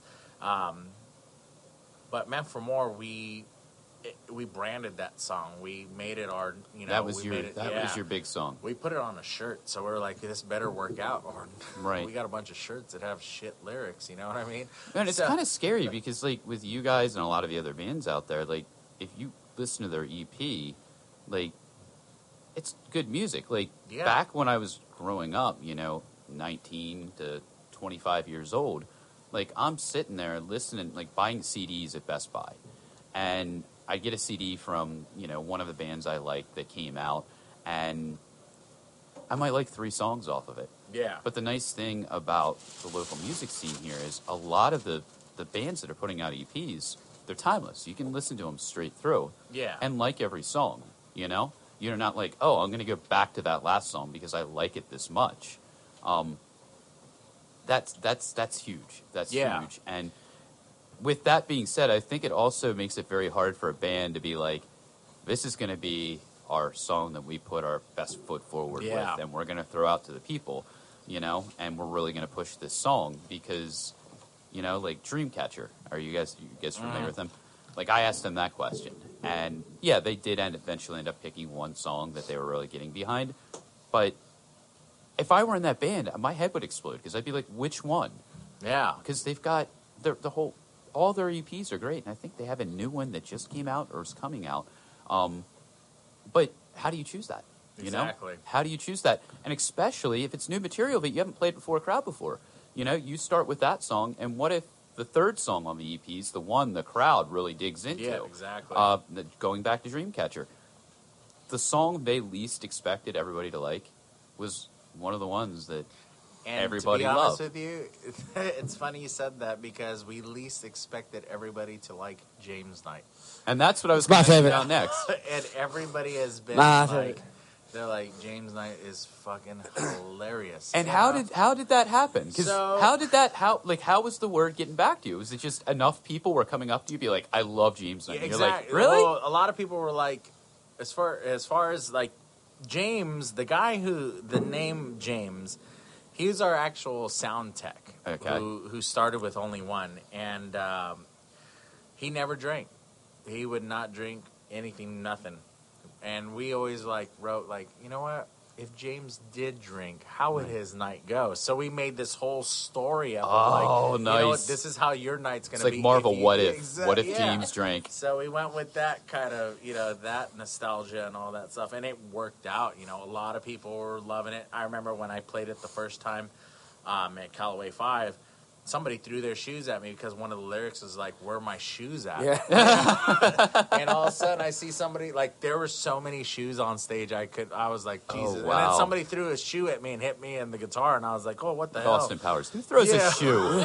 Really? And I was like, it We caught. encourage you Yeah. not to throw shoes, please. And it caught. Do not It throw was one of shoes. those things where, Or yeah, Mentos. we're not going to put any effort into this. Let's just throw 4 chords out there and call it a day. And it just caught, and everybody was like, dude, that song is hilarious. Some of the most famous songs in Yeah. the world are 145 in the truth. I or wanna- 135 in the truth. I want to put a But- little challenge out there for the Fishhead show. Okay, anybody Do Walmart, encourage people wherever, to throw fucking shoes. go get a cheap pair of kids' Throw shoes. fucking shoes. Get a cheap pair of kids' No. shoes. Hold on, because kids need. No, shoes we're not too. having a Mentos Foo Fighter fucking And- situation and just- going on here. They don't have to pitch them. It In could the be box. like a soft pitch, but bring Yeah. them, put them on stage, and then give them the I'll Salvation Army. just throw it at Or the band Toys while for they're Tots. playing. For every Okay. shoe that shows up, we're just going to throw it in Toys for Tots. Yeah, Toys for Tots. That sounds He's gonna get perfect. pulled Yeah. over driving There you home, go. and he's gonna have a trunk full of children's shoes, and then whatever. What did you do with those Can you kids? At least he doesn't have a Imagine being- conversion. Why do you van. smell like alcohol?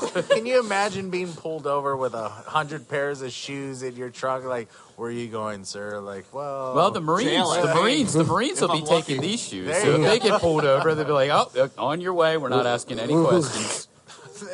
No, but seriously, anybody who listens to this podcast, go to Walmart. Of course, pick up your toys still. Kids like toys better than shoes. Yeah. But pick up a cheap pair of kids' shoes and just take them. There you Don't go. pitch them on the don't hurt anybody. Yeah, just don't hit me. Yeah, with just them. like little underhand loft up on the stage, you know. You're gonna buy kid light up shoes and start slapping them on the stage. Oh, There you that's that. See, laid up shoes. There, that's for the person who's going to go the extra mile. There you go. So what did he like? Did he know you were writing this song Yeah, about him? I told him, and it was funny because, oh my god. See, I wouldn't His have told wife him. did not. I would have waited Yeah. until you released the EP, or Well, you we- did it live. We told him we were gonna write it, and we're like, "Look, dude, you don't drink and you're no fun right now, so I'm gonna write a song about you." And I was drunk when I said that, so I apologize for never saying that you were fun because the dude's he's a Well, now after the song, he drinks Yeah. probably, and he's like, No, actually, you inspired him to drink, and Yeah, he's like, still this to is this great. day, you Dripping know. with the bottle. Yeah, I support him. He's currently in Afghanistan right now wow. as a contractor and all that Okay. stuff. But still, more power to him. But James, that dude is dedicated as anything, man. He's got a structure, and one of my things is to deviate him off structure, Right. Because it got to the point to where I was not allowed to be on stage until he was finished because he's like, Chris, get out of here. You're messing things up. Right. And anybody that worked with him, it was just like, get off stage. You're fired. Boom. Done. Right. Like this is my shit. We have a guy named Scott that's like that. So I was like, He's you know over in what? Afghanistan right now, looking at everybody else working with him. He's like, get And the I fuck was- out! I'll fix this mess. I'll fix George Bush's mess. And I was like, you know what? I'm going to deviate this guy. But his wife, I remember the first show we had, which was the September 9th show, right? And I was like, I'm going to play James Knight. Well, nobody heard the lyrics, not even James himself. Mm-hmm. And his wife was like, you better not fucking play that fucking song. Like, she was adamant. She's like, you play that song, I'm going to punch you in the Tell face. me the crowd chanted it. Well, it didn't help that prior to the song, I was like, you know what, I'm going to sing about James liking three ways and all this stuff. Like, I made it, like, I was like, I'm going to make this thing as vulgar as possible. And You made it sound awful. yeah, his wife was freaking the hell out. If you sing that song, I'm going to punch you in the face. And I was like, you know what? All those in favor of me singing this song, raise your hand. So I raised my hand. The only person that raised their hand, a year too late. Cliff, I'm talking to you, and Tyler. Nobody raised their hand except Gabe, which was on the opposite, and he looked around and he's like, well, hell, fuck, I'm going to do this. Yeah, you know. And she put her hand up, was like, I dare you, motherfucker. Yeah. So he ended up playing it and all that stuff, and she was like, it wasn't that bad. It was pretty good. I really liked the song, and she ended up falling in love with it, and James loved it to death, and it was one of our, greatest songs and all that stuff, but we did not expect it to do that, because to be honest with you, when I made it off of a video game. I was like, this goes with this goes with this goes with that. That sounds good. Okay, cool. And then I was like, hey, guys, why don't we play these chords right here and try this out? And then all of a sudden, before you know it, James Knight happened. Huh. And we were just like, yeah, this sounds pretty good. And it just kind of, like, caught Deadbeat Holiday's attention. They ended up playing shows with us. And one of them, Sam, he ended up throwing his shoe up at me. Or I don't know. It was somebody's shoe. And that was the song on the album that you were just like, Yeah, exactly. That was like, man, I guess we'll deal with it and all that stuff. But did you ever, like, in your head when somebody told you that was their favorite song, you're like, well, what about this one? What about this one? I was mad because my favorite song out of the whole album was called Ending, which we are bringing that back to the new album. Because Ending was just kind of like, it was a rough 2016 for me, a rough 2017, and it was just a combination of putting everything I had into that, the intricacy as far as the lead guitar, rhythm guitar, because what most people don't really know about A Year Too Late is when it comes to the album, I play both the rhythm, the lead, and the bass. Right. The only person that I write 100% of everything except the drums. But as far as the drums are concerned, I kind of give a direction as to, hey, this is what was going to go. A lot of people have been like, why don't you just go by your name and then you have a live band? And I was like, I don't know. I just kind of like the whole nostalgic of a band name. And well, stuff and like I think that's like I've seen a few people do it successfully, but I think like when you're established and you're with a record company and your band dissolves or you're like done with it and you move on, like for instance, I was told with everything that's going on with the podcast and A Shared Universe and Kevin Smith and Ming Chen that I needed to start like my own fan page. Yeah. And I felt weird doing that. I'm like, because in a way, you've got to kind of be like narcissistic. Yeah, to and do you know something what? like and there's that. a lot of people that go like, there's a lot of people, especially like people not of the music community, coworkers, friends, and all that stuff.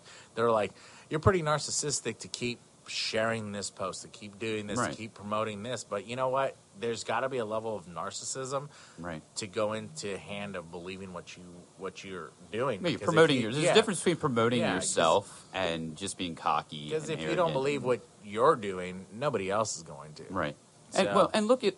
I mean, we've got Brian Riley now. He's with Imbued, but he's going out doing his own stuff. Mm-hmm. We have let's see, Will Sims, who's with Phantasm. Is it Matt Daly or what's his name? Matt. Forgetting his name right now, but there's a few artists who've been with bands in the Baltimore scene that have started to go out and are doing their own thing as solo artists, and I can understand that because they're established, and really at that point it's just them on stage doing something acoustic. Where with you, like if I were in your shoes, I would have made the same exact decision. Like, you know what? No, we're a band. Yeah, we're a band. And like I said, like it was when Redrick came out. We had shows left and right, and it was hard to keep up with all that stuff. And as time went on, and I guess this is the tell-all of the interview as far as that, it became really hard on myself as far as having to freaking keep the whole band together, figure out practice schedules, figure out all that stuff.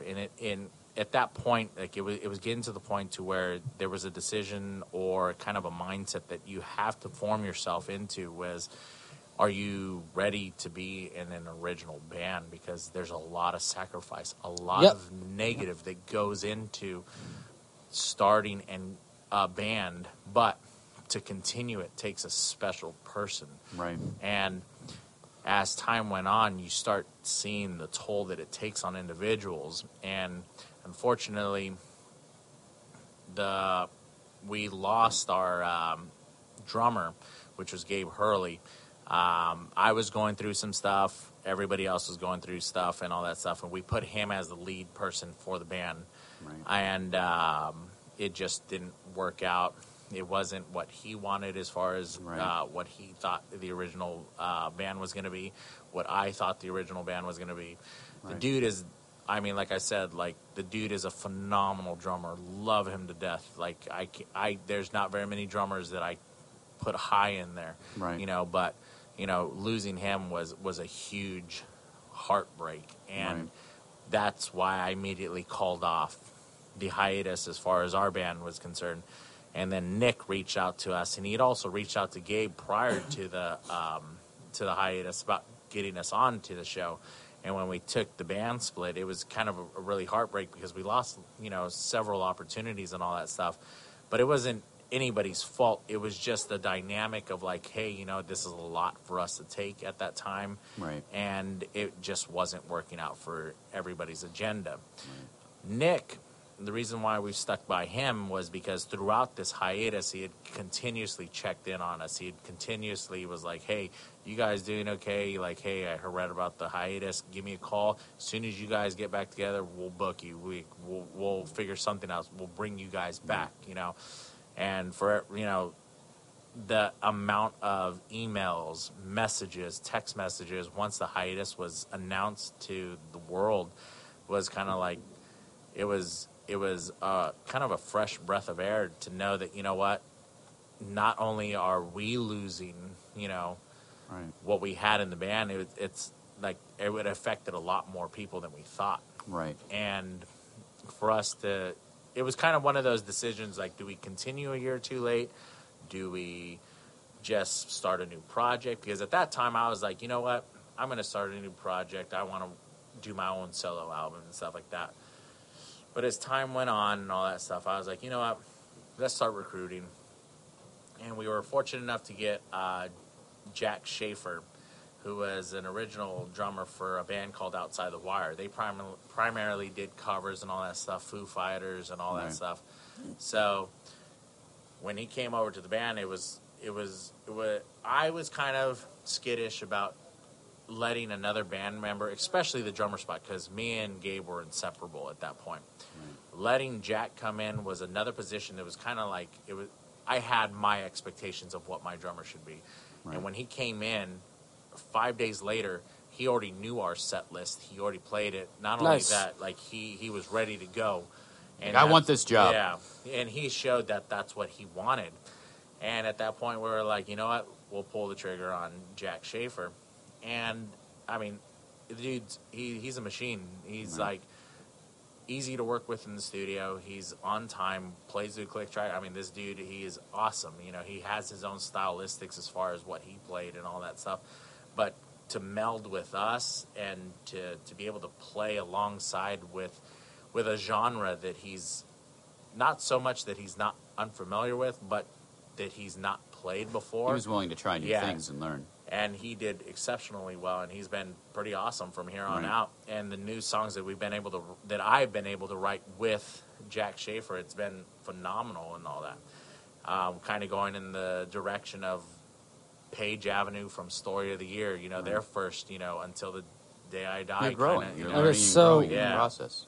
You talked about this when is the new album? So the new album we're coming out with is we've already got a set of new songs we've already got. And we're bringing in some of the other songs. As you know, anybody that tries to go and stream our music for Rhetoric has been pulled off the internet. The reason we pulled off the Rhetoric was when we did Rhetoric, we were rushed. We were given a deadline, and we were kind of like, hey, we got to put this out right there.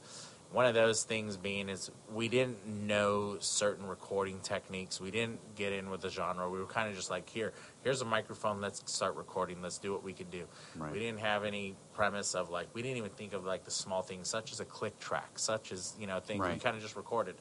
So when we got the attention that we got off of Rhetoric, despite using all of that, we were kind of like, wow, like we have something going. And you've got that tool in your arsenal now, like the click track. Yeah, It's going to do so much. So you're really making sure everything comes out good. Yes. Do you have a Right now, we are still trying to get everything together. We've already picked out the songs we're bringing from Rhetoric to this new one. The new album is going to be called Revival. A lot of people, it's kind of a controversial kind of thing because a lot of people have been asking, are you guys going to keep Gabe on some of it? Because unfortunately, during the recording of Revival, halfway through it, Gabe had stepped down as that. So we only have Gabe Hurley on drums for select songs. One of the songs that he will remain in is Ending, and it's the last song on Ending, which everybody, like as we were talking earlier, that's my favorite. Right. It was kind of my salute to Yellowcard as the orchestral and the last song. How does Dave feel about that? Is he like, yeah, keep him? Like, as far as what was that? how's he? Dave, Yeah. Yeah. Is he like, dude, use it? Like, if he's like, dude, use it. Unfortunately, we kind of haven't kept in contact with Gabe. Right. When we had stopped, we kind of cut ties. Unfortunately, right. But what we do have, we're going to keep as respect, because as much as some fans don't want it to be, or some fans do want it to be, it's kind of one of those things like, look, you started with us, you're going to finish with us, whether you want it or not, as far as that.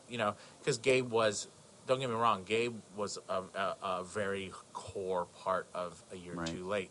So it's only in respect, regardless of the situation, that you keep him on Revival. So keeping him on Ending is going to be one of my biggest my respects to him, because that's one of the closest songs that I have that are tugging at my heart. Right. Leading with Ending, and Ending's going to have a whole new orchestral setting. It's going to have a lot more respects as far as the earlier songs and all that stuff. But we're adding. It's going to be so many songs from Rhetoric coming in with a new whole lineup of new songs. Right. Now, the songs that came from Rhetoric are going to be played differently. They're going to be in different rudiments. They're going to be played differently. We've heard the first time we played. You have a little bit of life breathed into them. Yeah, exactly. And the way, you listen to me playing guitar from this time to this time, like I put myself through hell to make sure that I can actually keep up and all that stuff. And one of the best showmanships as far as playing lead guitar and singing at the same time, I can only name two people. And the first person comes to mind is Claudio Sanchez of Coheed and Cambria. Yeah. Phenomenal. Like, this dude is phenomenal, and then I just heard he got a haircut and all that stuff, shaved his beard and everything, so he looks completely different. And apparently their new album. It's a very difficult thing to do. And then one of my favorite songwriters of all time, other than Ryan Key, has been Jim Adkins of Jimmy Eat World. I love Jimmy Eat World like there's no tomorrow. The way this guy plays the guitar and sings at the same time, I've been following closely how he does it so that I can do it. Because the new guitarist we got, Jack McNutt, everybody keeps making fun of his last name, so you guys can go at it right there. But he's coming in. He said no. He's coming in as a rhythm guitarist, not a lead guitarist. He's coming in as another rhythm guitarist. And the dude, he was primarily the bassist for Flying Jacob. So for him, he moved to Ohio and came back here, and we're like, hey, you don't got a band? I just saw Flying Jacob, 2 weeks ago? Yeah. They were. Yeah, 2 weeks at Mayhem. God. Yeah. Wow. Whole different sound. Great fucking band. They phenomenal. Yeah. But as far as Jack, I was like, look, you wouldn't be playing bass, you'd be playing guitar. And he was like, let's do this. And the dude probably spent about $2,000 just immediately invested in his gear and his stuff. He's like, I want to go with, I want to hit this band running and all that stuff. And he learned the set list just like that, Wow. Both Jacks, when I got them, after the split up, Lane our backup vocalist, she took the lead on recruiting new players. There must have been about 6 drummers before we came to Jack Schaefer. Jack Schaefer came in, he fit in correctly, and it just felt good with him as far as his, the direction he wanted to go. And then when we talked, we had other players, other guitarists that wanted to try out, and it was between 2. And then we had an unfortunate night with one of the guitarists, and we're like, yeah, we're not going to go that way. And we ended up going with Jack McNutt. And Jack McNutt has been pretty Okay, now it's awesome. funny. Yeah. So Jack McNutt has been phenomenal as far as playing with us. Is he going to get a stage name? Or I hope it just stays McNutt. And then we just call it McNutt or something. I don't know. I'm sure. McLovin. McLovin. McLovin the nut. McLovin. But I mean, the buildup of the band it's been wild because we went from always constantly staying to us because before in January, Tyler took his exit as the lead guitarist, and it was a big old feud. It was weird, it was awkward, but we had fill-in leads for the longest time. And when even down to our first Transcendence event show, we had a fill-in and all that stuff. And everybody was like, "Why do you have a different guitarist every show?" We're like, "Well, nobody really ties into it and all that stuff." I would lie to him. Yeah. Like, we don't. What are you talking about? Yeah, It's the same dude. should've, like, what are you talking about? Like, This wears a mask. yeah, exactly. And Yeah, his hair differently. And we were doing that for like the whole year. And then when we got, when we did the hiatus and all that stuff, we had gotten both Jacks, and I was kind of, and I'm not going to lie, like I was a little bit kind Jack of and perturbed McNutt. as far as, is this going to work? Because you're going from something that did work, now you have 2 new players, and that's like half of your band right there. Right. So especially with it being one of my, closest friends being Gabe at the point, swapping him for Jack. And at that point, it was one of the scariest things because it was like, you know what, we're doing a heart transplant at this point. And it was one of those things where I was reluctant to accept. At the same time, when it did happen, because if it wasn't for Lane pushing so hard to get the drummer, Right. I kind of probably would have just shut everybody out as it was going. But when Jack came in and he played his first interview practice, he knew every single song. So Lane basically holds, you got like really kind of hold everything together like a glue. At this point, yes, she's been doing her best to keep everything together. She's definitely stepped up. She came from an introvert who would say nothing to now she just reamed out our bassist Cliff because he was supposed to be here today. Oh wow! What is Sounds like you're going to be looking for a bassist now.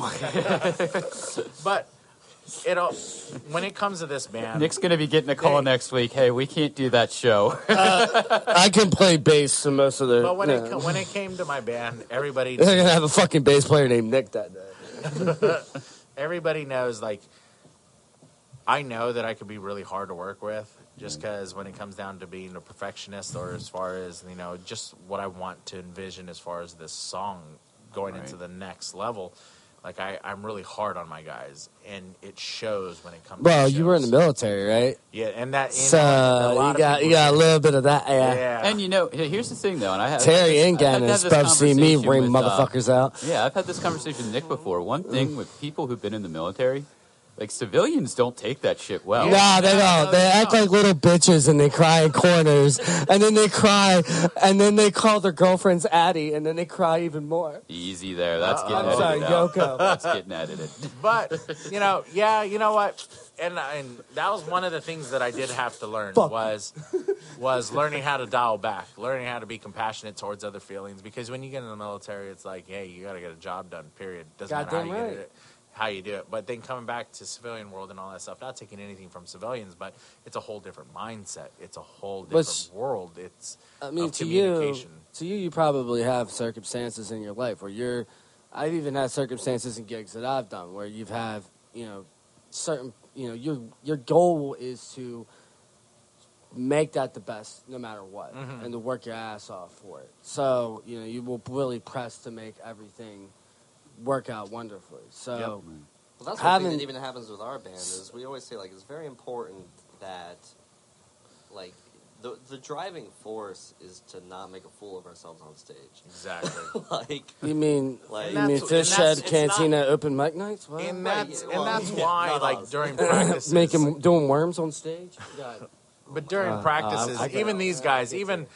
Cliff, my bassist, probably takes a brunt of my hostility because like I don't hold back when it comes to him, Right. because I work with him as well too.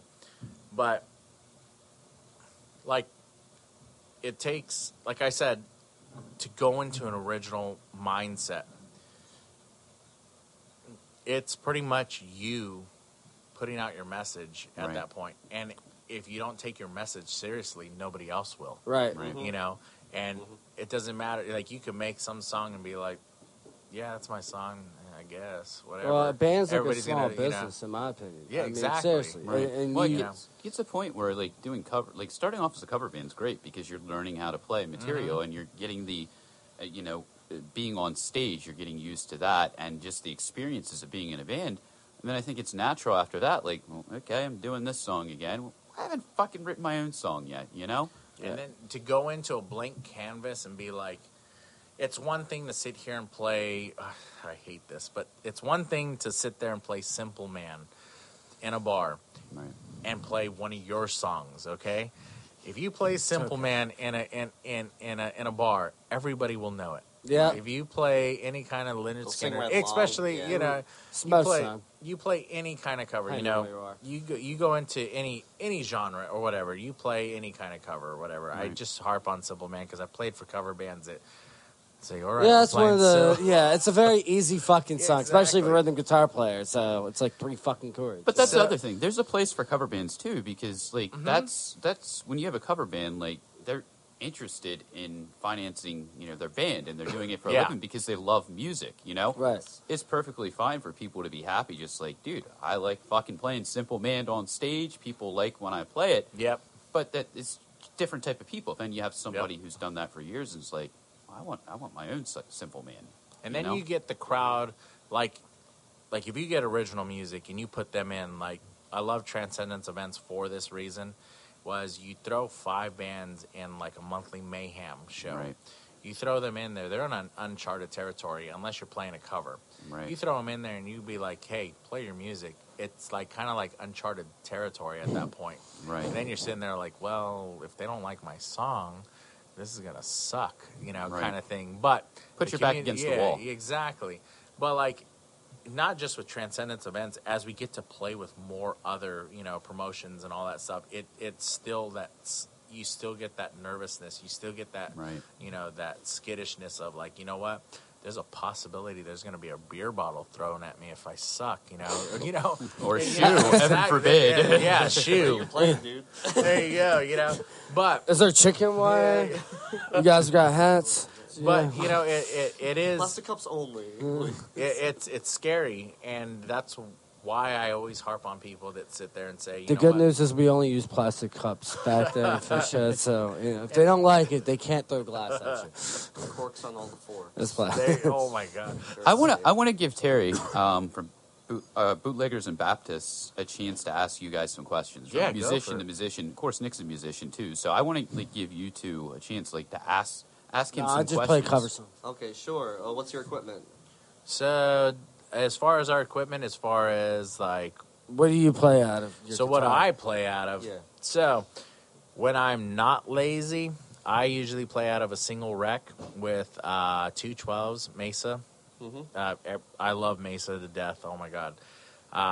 First time I got a Mesa amp, I was just like stoked because I was like one of those kids that was like, I will never own a Mesa. They're too expensive. They're just like every other band, Yellow Card, Story of the Year, Sum 41, all of them. They were like, they all came in contact with a Mesa rec. So I was like, I'll never get, a Mesa rec or Mesa Boogie combo. So those were like primarily my, like, if I get this, I'm never letting it go. Yeah.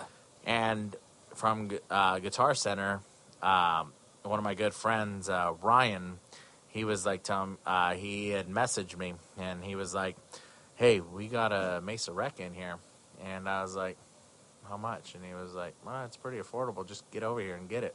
I'll hold it off on the side. And ever since when I bought it, I was like, my God, I'm a Mesa Rec owner and all that stuff. Yeah. What type of guitar you got? So I was sponsored by Moniker Guitars, and I was playing Moniker Guitars for the longest while, and then they went out of business. So then I was kind of like, well, I could have, He's like, I got 50 guitars out of them, though. I don't know how they went. I don't know. Their business model was sound. For the Redrick album, They sponsored me, for God's sake. For the Redrick album, I ended up using my number one axe is a JA90 Fender Telecaster with P90s installed, and it's actually Jim Atkins, his signature model as far as how he plays. I was always kind of skittish about getting signature model guitars because everybody knows, especially like no disrespect to Steve Vai, but you know damn well that Steve Vai does not play all of his signature guitars that are on sale right there. No, I think he just puts his signature on them. Yeah, exactly. Yeah. So like he does. when Jim Atkins put out, hey, you know what, one thing about Jimmy Eat World is like they are very dedicated to their gear. Jim Atkins plays out of an AC30 and a Les Paul, and he always sticks with that until it was their later album, which was Integrity Blues, that they just went to Fractal, I believe, the Axe Effects. And that's because they wanted light shows and all that stuff controlled out of their guitars and all that stuff. Yeah, but that's just badass. for Jim Atkins to leave Les Paul to go to Fender, especially with me coming up from, punk rock and stuff like that. It's, when I saw the guitar of punk rock, I always thought Les Paul. Humbuckers, they're chunky, all that stuff. And then for him to come up and he's like, look at these soap bar, looking pickups on my guitar, and it's a Telecaster. And I'm like, who puts a freaking P90 on a Telecaster? That's genius. So I ended up using that for the full recording of, my, for the Redrick album, for Drop C. And as time went on and we started doing all of our shows and all that stuff, I swapped over to a custom 24 from PRS with the 8515s. And then I just recently started playing with an Ernie Ball RS. And it's fighting me. Like, I am trying so hard to keep this, like, the Stingray RS, like, part of the band, but it is fighting me. And it wasn't until last night I was just like, you know what, I'm done. I put the Ernie Ball on, on its rack, and I put the What PRS problems were you down. having with it? It's just so I've never played with vintage pickups. With all that, with that being said, vintage pickups holds its place in specific, dynamics as far as like, hey, if you're gonna play metal with vintage pickups, you're gonna have exactly the same circumstances. Vintage pickups are meant for a band that's gonna play Led Zeppelin. Seriously, Yeah, I mean, now don't get me wrong, Midsy, beautiful. Very beautiful color. Some of the new songs we have are written with the Ernie Ball, with the vintage pickups. That whole mindset. And but you said PRS. What's your problem with PRS? I have no problem with PRS, but I want to retire that guitar and make it my studio guitar. Which PRS do you have? The CE24 Custom with the Trampist top, and then you turn it over and it's just the clear coat right there. I don't think I have anything I love that much in life where I could just rattle off like the model, like the CR, do. Yeah. Well, not me. I have He has 7 of them, different Oh my ones. God. Did you ever tour the factory? No, but you know what? Everybody was like, you know what? You You play have a that. Starla? No. No? Yeah, No. okay. Well, until you pick up a Starla, Oh my you God. can talk about your Fender all you want, but my Starla beats the fuck out of any Fender. Bring me any Fender, I will beat the fuck out I of it. had my JA90 Telecaster sitting on because I have wall hangers. I had it sitting for the longest time. And I also have an Epiphone Pro Custom Les Paul because for some reason after 2014, Les Paul and Gibson took a shit. Yeah. Like, I don't care who you are. Yeah. Gibson took a crap, and they were just horrible. Like, I had bought a Gibson Les Paul. Yeah, he buried his fucking company. Yeah. Yeah, it's sad because you get a 70s Headstocks were breaking. It was horrible. So I ended up going with Epiphone, and I actually, that It's just Epiphone, sad. Going from a fucking. if yeah, you look at my that's sad. Facebook page, that white Epiphone, that Right. tuxedo white, is actually signed by all of Yellow Card. Oh, So, wow. Nice. Yes. Now, that brings up something we didn't get to. So, your Facebook page, Instagram, Twitter, like, what all social media are you guys on? So we are on Instagram, which is a year too late, at a year too late, and we actually have our own website, which is www.ayeartoolate.com. Okay. And our Facebook page, it's weird because for some reason somebody had a year too late, but it's not on the Yeah, trademark it won't let thing. me tag you for something. What is So it? Yeah, it's- it wouldn't let me it's- tag you this morning. It's no, sorry, that's the wrong one. It's at a year too late rock. Okay. So I put So rock I gotta at the end type- of it. All right, I got it. That's where you can follow us and all that over. stuff. But yeah, like it's funny because everybody was like, for the 17th, you should go back to what you started with, and what I started with was the JA90. So we're kind of leaving everybody in suspense, but I'm kind of leaning over after last night's practice back to the JA90. So Nice. it's just kind of like it just, I don't know, it hits home. And Jim Atkins is a huge hero of mine, so I think I'm going to pay the respects as far as, hey, Cool. coming out of the hiatus, I'll do that right Hey, there. dude, I see your face lighting Yeah. up talking about this. Yeah. You're making the right decision. You're There going you with go. your heart, and There you you thought go. it through, and you're committing to it. You've got it. But as far as that, like when I am being lazy and I have back-to-back shows, I just program everything into Line 6 Helix and a drop pedal, and I just bring one guitar, and that thing carries forever. And I didn't get the idea. Helix. Yeah, I didn't get Nice. the idea Yeah, of that's doing got that until another guitarist that I'm trying to kind of emulate as well is Ryan Phillips of Story of the Year, the lead guitarist. They just came out with a new album last year, which is called Right. Wolves, and the dude shreds like there's no tomorrow.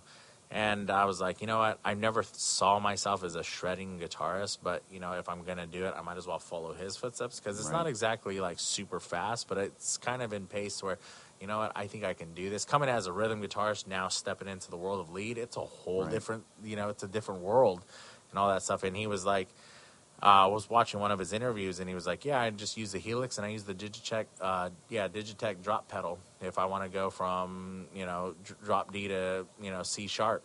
Right. And it just, like, clicked. And tried that, and since then, yeah, that thing's phenomenal. I love it. Yeah, I just got the Helix. I spent like close to $500 on it because I got so tired of. I have the HX. Yeah, you got the HX effects. I saw that on Facebook.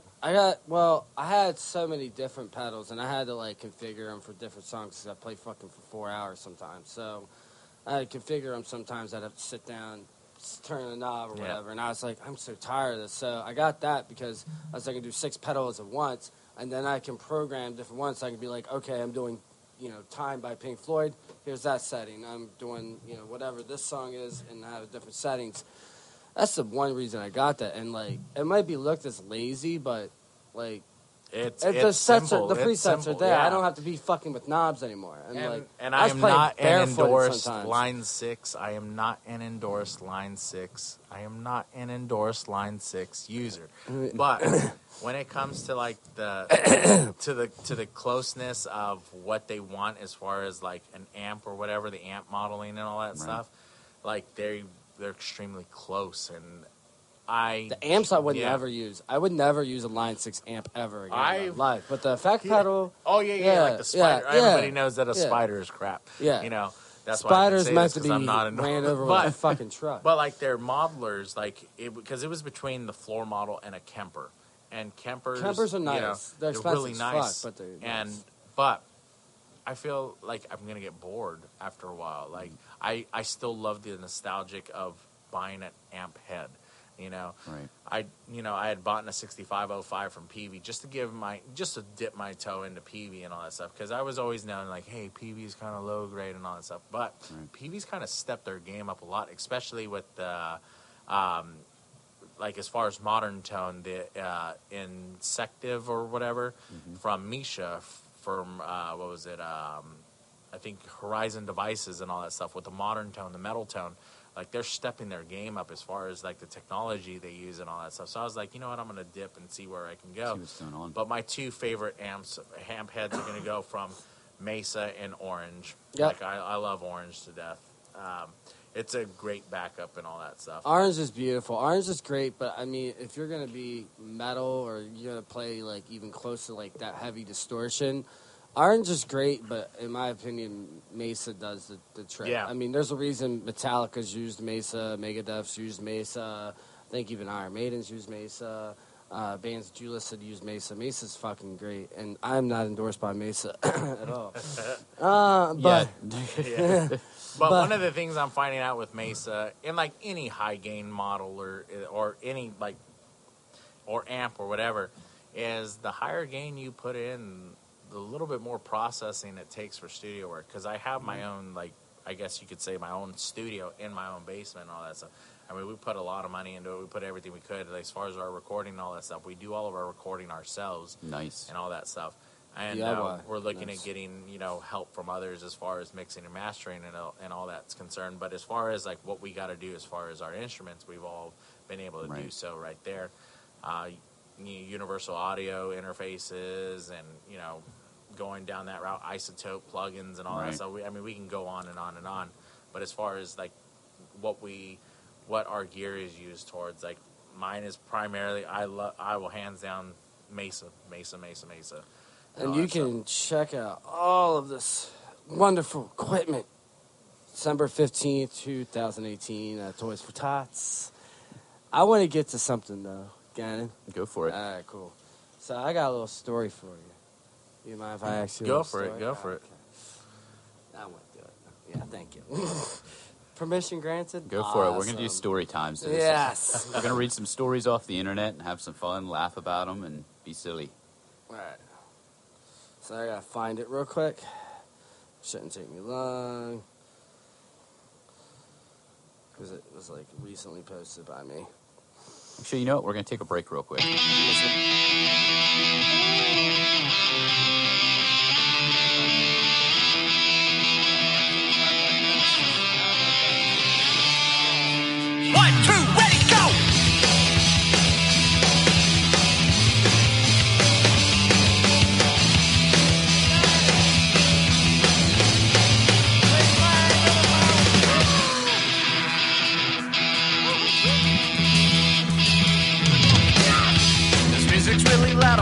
Go and grab a beer now. The derby carries on, I think I'll go and have some fun now. I better grab 2 more, I'm about to test my limits somehow. Oh my god, this room is spinning really fucking fast now.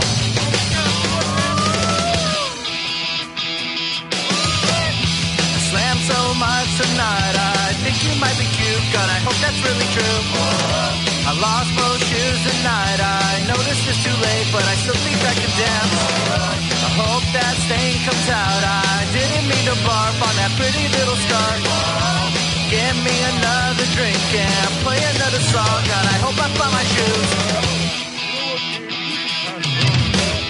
This music's really loud, I think I'll have another beer now. The derby carries on, she's staring back at me right now. Whoa. It makes me kind of nervous because I don't know if I should maybe talk to her. I don't know. Oh my god, she's making me kind of nervous because she's about to take me. Oh no! I slam so much tonight, I think you might be cute. God, I hope that's really true. I lost both shoes tonight, I know this is too late, but I still think I can dance. I hope that stain comes out, I didn't mean to barf on that pretty little scarf. Give me another drink and play another song, God, I hope I find my shoes. Hey! Hey! Hey!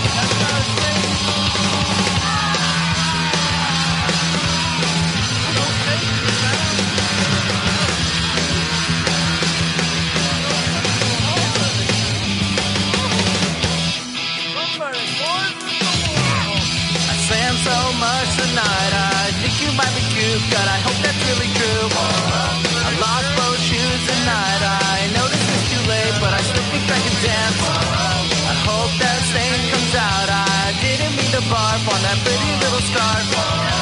Give me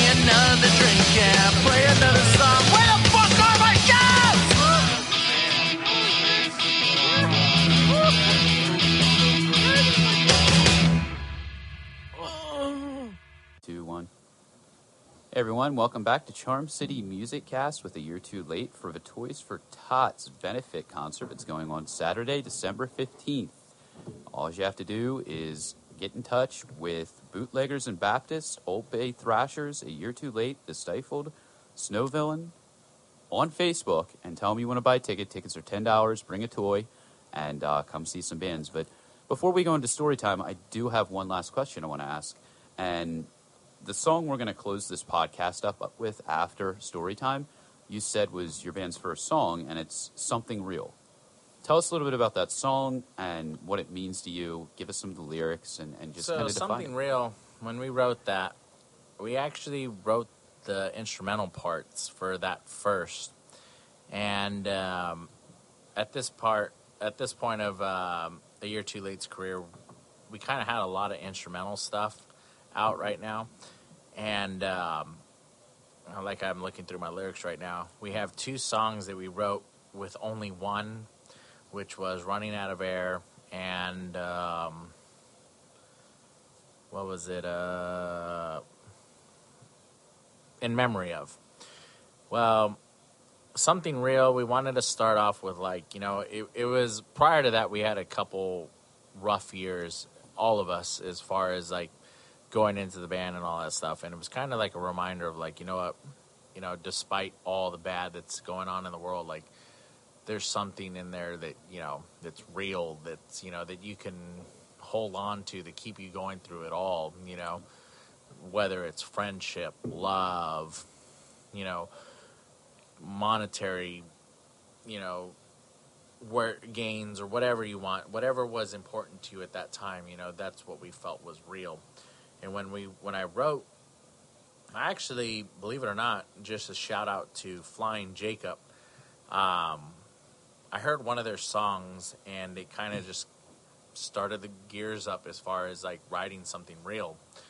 And I heard one of their first guitarists, I believe was Josh, and he had written a riff, and I was like, you know what, that sounds really good.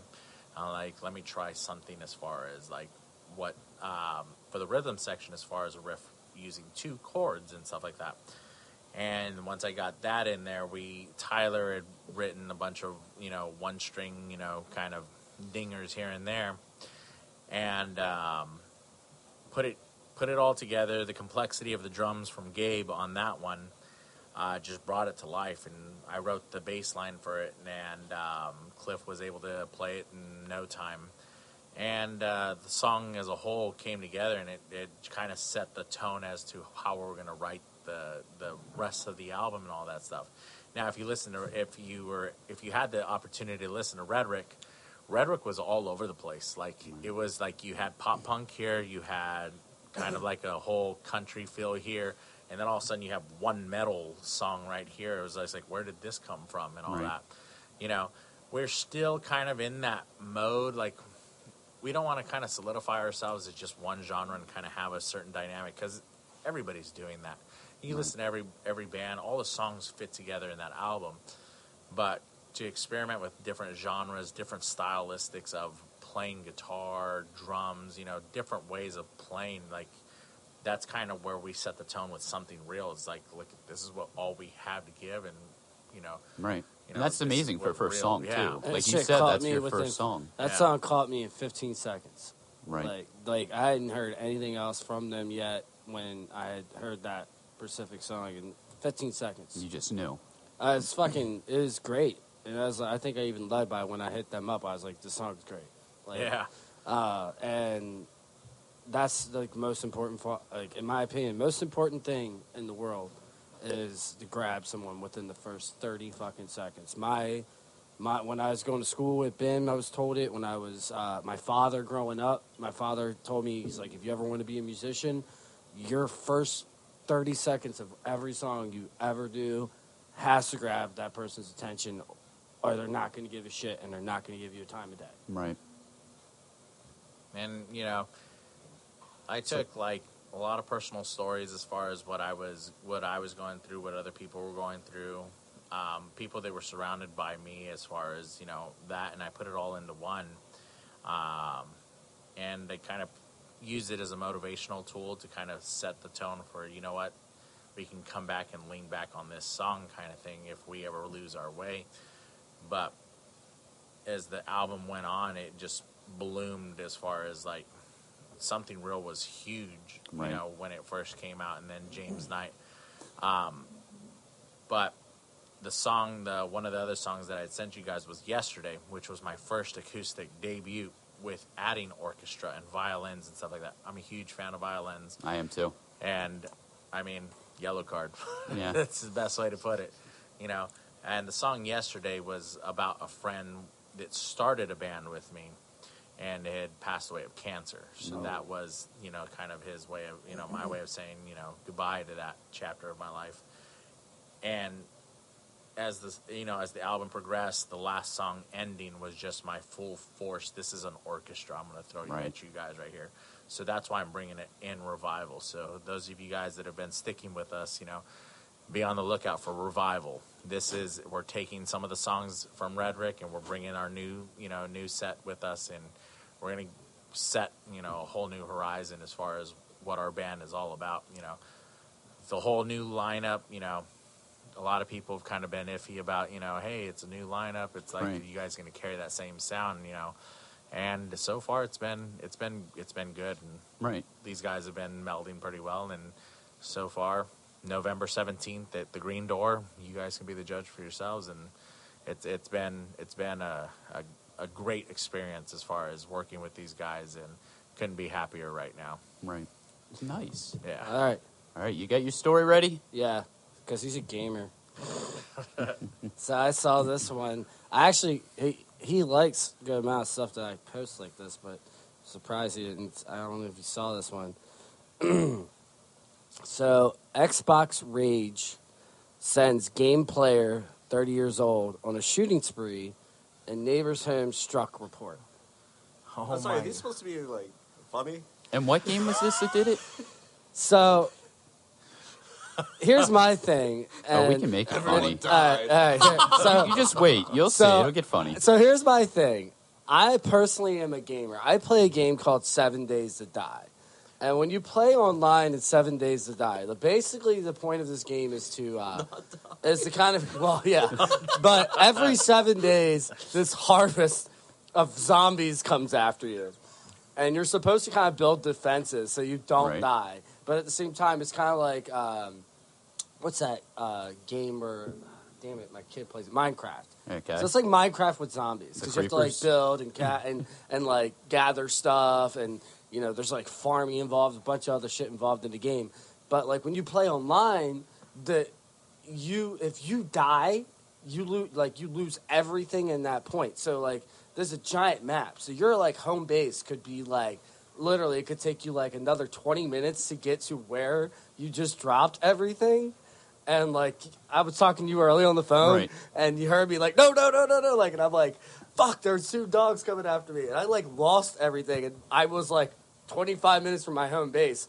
And I even took my controller and was like, motherfucker. And this is the game this guy. Oh, I've known that anger. This guy was No, playing. this wasn't this game, but this was shared on that game site because online, even when you build bases sometimes, we have something we call MD5. And like what happens is you can build a base and like half your shit will be gone. Like one day, like you'll start your game up, you'll go online, you're playing your game, you've built this entire like fucking defense thing. It might have taken you like 2 months to build. And you start it up, and half of it's been taken away by the fucking video game. Like, half of it's taken the fuck away. So that's just part of the game. That's just part... and that's just part of the game, to fuck with you. And, like, people will lose their shit. Like, there's people who, like, on this thing... What makes that game attractive to you to play, then? It's so challenging. It'd be like if you buy a car... I had a base that took me 6 months to build. I had tunnels going... And all my tunnels were gone one day when I turned on the game. And you think this is fun? This is what you do for quote-unquote fun. This is fun to you. No, this is what takes my fucking brain away from life. Like, I'm like, and focused on that. I'm like, there's certain level of tears with video games. Yeah. Jolene right here has witnessed some breakdowns, like, oh my god, Like, don't get me wrong. But I mean, like, love- would you like Jillian, do you feel unload safe a with him? gun, No. like, because you're mad? Blink Like, twice. You know what? Now I know why she's not talking. You know, prayers go out to the families. Prayers go out to the families that have lost, you know, due to mass shootings and all that stuff. Because this is not the only game. I mean, there was a Madden challenge Yeah. not too long and ago. the guy like took just, like, people's you- fucking yeah. lives. But it's a lot of people. But can't wasn't that separate. was there political motivation behind that, or was that just No, The guy it was was just a playing. guy. He was a Ravens fan, too, wasn't he? Oh, I think he Ravens was. fan. I He think was he probably was. a white guy too. If I remember reading the This article. guy's white. But I mean, like I said, like there's different levels of tiers that I involve myself in as far as like getting mad. One of those is sports games. I'm a Right. huge sports games fanatic and all that stuff. When Yeah, it you're comes playing, to when it what's comes it to called? challenging stuff, okay. Jillian here, she's lost her crap too. I've seen her cuss at the screen as well too. Oh wow. Do you want to She address does. that, Jolene? She's been the you're more than welcome to. She's Jump on it. She's sitting She's, there like all yeah, proper she's- and yeah. cute, but like you earlier, like she reamed this person out. She loses her shit on video games. she's like I plead the fifth. The But, quiet like- ones are the ones you want to be the Like afraid I've of the seen her most. like MLB The Show. It's a baseball game, you know. If you can't get your pitches right or you're not hitting anything, eventually you're gonna lose your shit. Like there's no doubt. What's the about it. worst thing you've seen her do or say? I've seen her cuss at the screen due to a baseball game. All of a sudden, like every pitch she was throwing, I'm like, click, home run, click, home run, click, home run. And then it got to a point to where everybody knows in baseball, if you have a pitcher that hits a home run, that's a huge thing. Well, Kershaw comes up to the plate and she's on like one of her dynamic closers and she's like, yeah, I'm kind of out of pitchers at this point. And there goes like his best pitch, Kershaw, clock, and it goes out, looks foul ball, and it goes out of the freaking, it goes Kershaw. Right. A pitcher hits a home run. She lost her shit. She threw the controller? Yeah. She didn't throw the controller. That's usually my job. But Oh, that's not a controller, yes. Like, do Feet- you get yeah. scared when she like goes off like that? no, or was it, I think it's were you like, hilarious "Oh, because I got this. I think it's I just laugh at her. because she's mellow. Because most of the time when she plays, she's really mellow and she just kind of stares at the screen. Well, that sounds like when she's winning. Yeah, but like most of the time, like she'll stare at me and she's like, "It's just a game. It's just a game. It's just a game." But She you- says that to you yeah, when you're yeah, losing, right? exactly, She's like, it's just a yeah. game. I don't understand why you're so upset. Yeah, but like when I'm like FIFA, there's no game that'll get my blood boiling except FIFA. I feel like that game cheats a little Yeah, bit exactly. sometimes. I'm sitting there just running. All of a Yep. sudden, this person touches me. My guy dies in the game. Like I don't even think that that's possible. And then I get the red card, and I'm like, my guy just died. Like what the fuck? Like, and she's like, well, I'm not arguing that. I'm like, how can you not argue that? Like my guy's dead. And got a red card on I got the penalty, not you. You're still standing, you know? And she's like, well, it's just the game. Suck it And up, then there's Buttercup. I don't care who you are as a gamer. If somebody says it's just the game, Fuck you. yeah, that's more only fuel appropriate to like response. get a. Is that like, what Something Real's really about? Yeah, that's Getting yeah. away, you're like, finally, you're like, man, these video games are pissing me Yeah, off. that's what James Knight is really about. in that article about that, like, what did it say? Like, is he legitimately Alright, was just so- like, fuck, I just Like, died in what this game game. was I'm gonna it? go. It doesn't tell you what fucking game Oh, it is. that's so the thing that dubious. pissed me What's off. the games? But it goes, a Tennessee man was arrested Wednesday after he flew into a rage over an Xbox video game and fired over a dozen rounds, 2 different handguns. So Oh, he was dual he wielding. emptied one, and he goes, that wasn't enough, and he grabs another one. I like to picture that he's dual wielding while and he's he's- doing it. Yeah, like the Boondock Saints, like the. Shooting it into his bedroom ceiling. But as Casey Jones, Oh, so he fired the gun through guy's his name's Casey Jones. That's hilarious. Oh, this is Teenage Casey Mutant Ninja Eldridge. Turtles. Turtle, dude. yeah. Yeah. Is 30 years old, had been playing on his Microsoft Xbox when he suddenly reached a breaking Xbox point, game, we know that. screaming at the game and smashing his console with his fist. So I feel like he was playing he 7 straight Days to Die, raged. and he lost all of his tunnels that took him 6 months to build. yeah. Because it took everything in my life. Like, That's a tunnel Amy's rage, sitting there yeah. looking at me. She sees my face going red. She's just like, oh my God. And I'm like, and she's like, baby girl's right there. And I'm like, she's Now, like, go out and smoke a cigarette. I'm like, I'm about to go out and beat the fuck out of something. Like, God fucking. And As far as video games and stuff like that, like you got sports games, that'll get anybody to rage. But right now, I'm kind of playing this game called Red Dead Redemption 2. So Yeah. I know all you fans out there can relate. And stop But saying I'm wearing a cowboy hat. for I no reason. have the stupidest horse on earth. Like anybody that knows this game realizes, like, you know what? Your horse only works with you as much as you work with it. I work with this fucking thing all the fucking time. This dude's ended up on the roof while while I'm over here in a gunfight. I'm like, what are you doing on the roof? Like what are you doing? I'm safe, motherfucker. What are you doing down there? This guy. That horse is like, I'm in this game with the dumbest fucking human in the Yeah. world. He's in a gunfight. Hide, motherfucker. That horse is I've yelled rage. at my horse so many times, and I named it after my dog, but my dog is not dumb. My dog is not dumb. I don't get it. And I'm like, look at this horse is going to be my best friend. You know, every guy gets attached to an animal in a movie and anything. Right. Like, Feed them you know, some I don't oats. care who you are. You know, you'd rather see another person die than a dog. You know, Right. Is that you can hunt in that game, right? Yeah. And somebody was telling me, I forget who it was. Somebody You was can telling even me. pet the dogs in that. Somebody was telling me that they watched a video of this guy who tracked this elk, this grand elk or something, for like 2 hours. Oh, in the white game. horse, and then a moose killed it. Yeah, then a moose. Yeah. A moose came out and as soon as he was getting ready to get it, Yeah. a moose came out and just I think killed him. There was one part in the game where I was like hunting a bear, and I went up to chase this bear, and this bear ran after me. So I was Right. like, you know what? I'm not fast enough, but if I got on my horse, I'd be faster. And I turned around to look at my horse. It is bolted. It's It was gone. like, screw you. It is dude. gone.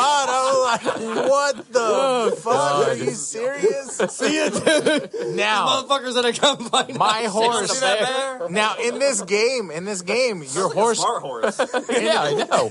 In this game, You're really not selling this idea that this horse is dumb. It avoids conflict. He gets the high ground. yeah. He runs from bears. And it was weird because, like, basic. there's this thing called Deadeye where you slow-mo, time, and Yeah, then you that's start the Max shooting. Payne time. Yeah, and I look, and in the corner of my eye, I'm like, what is my horse doing on the roof of that fucking pub? I was like, what? And I was That's all slow boom, motion. dead. So, And that's the other thing. This fucking horse was smart enough to get on a roof too. Yeah. So yeah.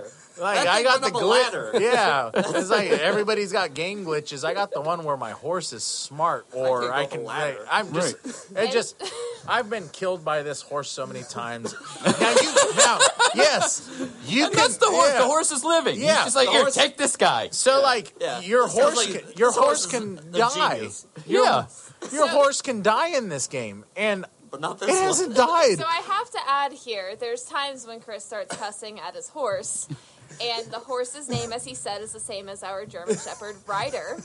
So when he starts cussing at the screen, our moves. dog will all of a sudden go and grab a toy and jump up and drop toys in front of Chris, like, Dad, here's a toy. I don't know what I did wrong. Like, here's a toy. And Chris is just cussing at the screen. Like, He's like, God damn it, Ryder! And the dog's like, what did I the do? dog's sitting giving there that like, dog a do you complex. want a different toy? I don't understand. Like, what am I doing? Why are you so angry with me? Get off the roof. He's like, oh, But if there's I'm not on the roof. I'm in the living room. you're just gaslighting your dog. Dude. and I you know what? And it's part of the video game thing and all that stuff. But this horse is gonna last through it's I've died I'm probably at 20-something deaths Can you already. know how many times your horse died? None. He said none. This horse is, None at this all. horse- Zero to That It is horse? Well, watched- you need to start following the horse. It is The horse watched- calls him Meat Yeah. Shield. That's what the horse calls Yeah. him. I've even Human set shield. this horse out to try to use as bait for and this thing's no.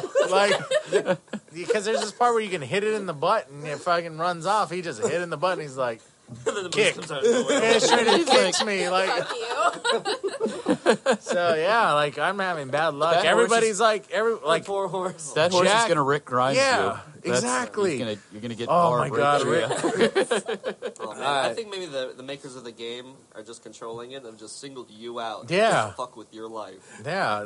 We're gonna put this in the game later, but we just want to try it on this This one this person. one person. Fuck with them. But yeah, Casey Jones, 30, playing the game, unloads 2 guns, screaming at the game, smashing the console. Jones then went up to his bedroom, Oh, so he nightstand. left the room. So he's got 2 guns where he was. He unloads them. He goes up to his room, to his nightstand, picks up a Springfield XDS handgun, and fires more several rounds into the ceiling, and proceeds to grab a second handgun. So he grabs another one. We gotta know what this game So is. this is like 4 guns now. And he's This like- game prevented a mass shooting. Yeah. Like, you realize this Yeah. guy was going to go off at any Yeah. point. This game That's- set him off, yeah. and Yeah, At so, least- Yeah, so Fire this is a ceiling. case where so video one games of have the rounds prevented. though, one of the rounds goes and hits the neighbor's house. Yeah. And that's when the cops are called. So I'm just saying, like, how close are your neighbors with this horse? Like, I don't know, man. But I mean, there's like, trust me, like I used to go through controllers like there were no tomorrow, and it was always with sports games. Like for some reason, like NBA 2K, like I used Were to you playing shoot, as the Ravens? shoot. I have never played as a Alright. Baltimore. You know, the only Baltimore player we've been able to accept was Manny Machado because he went to the Dodgers. Okay. but you sound like you have like a healthy like You have a anger, health- not like her, like the unhealthy anger. Oh when no, she's no! playing. I've lost my shit. Like there's no tomorrow. Like I've like legitimately. I'm not gonna say. Have you know broke what? I'm just something? gonna say it out loud. Broken controllers. I've broken controllers, and I've like if there's times where like especially with Jolene, if she's winning and all that stuff, I'll go up and just shut the Xbox off. Just turn It's fucking done. It's done. Oh, But yeah. Let her enjoy her win. No. Oh, It's hard to Guess time what? out, time Now out, this time is out. happening. Wow. But it's kind of hard to enjoy when she's just sitting there like strike out, and these are all change ups. I'm like, boom, and I'm like, what the hell is going on? I can't swing for shit. And like, I think my farthest hit was probably to the pitcher, and I was like, Who's the bigger shit talker when you guys are playing each other, you or her? I am. Do you have like a definitely, go-to? yeah. But like, But, I even in his defense, when I start realizing I'm winning, I'm really bad with shit talking. yeah, she doesn't. She's will quiet not until stop. she's up by 3. Yeah. Yeah, I'm quiet. And also, I'm like, oh yeah, another change up. You can't fucking hit it. Oh my god. Have you Yeah. guys ever Horrible. like? Have you ever like the next like day like held resentment after like somebody shit talked too much? fuck yeah. Yeah. Yeah. Wow. Fuck He's yeah. like, actually, we go to therapy on a weekly basis just for that. Video Yeah. games only. And you know, but it's fun. Like I used to have all these a get-togethers blast. and all that stuff. You know, Halo nights, Call of Duty, and all that stuff. You know, get everybody man, together, Halo. put a bunch of TVs Right. in the living room and all that stuff, just to kind of get some off time and all that. And you know, there's always one person that's. He used to be part of like our sound tech and all that stuff, but like this dude Blake, oh my god, That was then. he No. would lose his crap over everything. This dude was like Chris Farley reincarnated. Oh, Like wow. this dude lost his shit over anything, and he believed that there was a conspiracy where the games were going against him and his last 4. Like This is a conspiracy with Yeah. two Do you fucking guys- dogs in do 7 you- days to die. Do you guys remember? I think it was Metal Gear Solid 2. At the Yes. end of that game, when you beat it, like it tells you, like you're in a simulation. Turn off the console. yeah. Yeah. And I remember playing that, and I stayed up for 3 days, 2 or 3 days straight, just playing that game. I had off work, was playing, to the point where I hadn't slept. I, Oh, no. eaten what I could, and it's like talking. The TV's talking to you. It's like, turn off the console. This is not a game. If you want to complete this quest, you need to stop the simulation. And you're like, I fucking turned it. You turn it off. You didn't win. You lost the game. Yeah. Like Yep. it was a giant mind, but it Yeah. would keep you in this scenario. It was like a timer, like 20 minutes. You had to go with it talking to you Yep. and not turn it off. It fucked Because with your it head. went off the first Metal Gear Solid where Did it, the like read off your psycho. memory card too? I don't know any of those people who followed Metal Gear Solid, but I'm a huge fan of Metal Gear Solid and Resident Evil. Metal Gear Solid, the first one was like, in order to beat the boss, you had to take your controller out and put it in the slot too, so he didn't read your mind. Right. Because if not, And even if you have like Konami games saved on your memory read card, your memory card. it freaked the like, fuck out of me. He's like, "You played Castlevania," and I'm like, Yeah, "Oh, it would fuck say does he shit But know you like that?" never that. beat it. It's like Yeah. it's like the original video game shit talking to you. I about shit a brick. I was a kid at that point. So- and I was like, "What the fuck? Like, how does he know this?" I Yeah. think I'll just delete this high score. You're like, All right, I'm gonna go around the table. So you're the neighbor of this guy who just unloaded 4 weapons. In call his the house. police. I don't know. Are you calling the cops? Are you coming over? I don't know. Oh I my mean, God, first instinct dude, is just give me your Xbox, man. first instinct would be. I mean, everybody would have to call the cops. Yeah, at I that think that's point, the first yeah. thing you Yeah. do in You'd that have to instance. do- Like, there's You don't know no... it's in the game. I mean, Yeah. do you I have wouldn't know sympathy that. though for the guy who unloads? Like, if 4 this were fucking the guns? game he plays, his horse is already fucking gone. Yeah. It's like going to get the cops. It's like, where the fuck is Ryder? like, this guy's out. It's gone. Yeah. This one over here. Knowing Jolene, she's like, it's just the game. She's firing back. Yeah. It's just a game, motherfucker.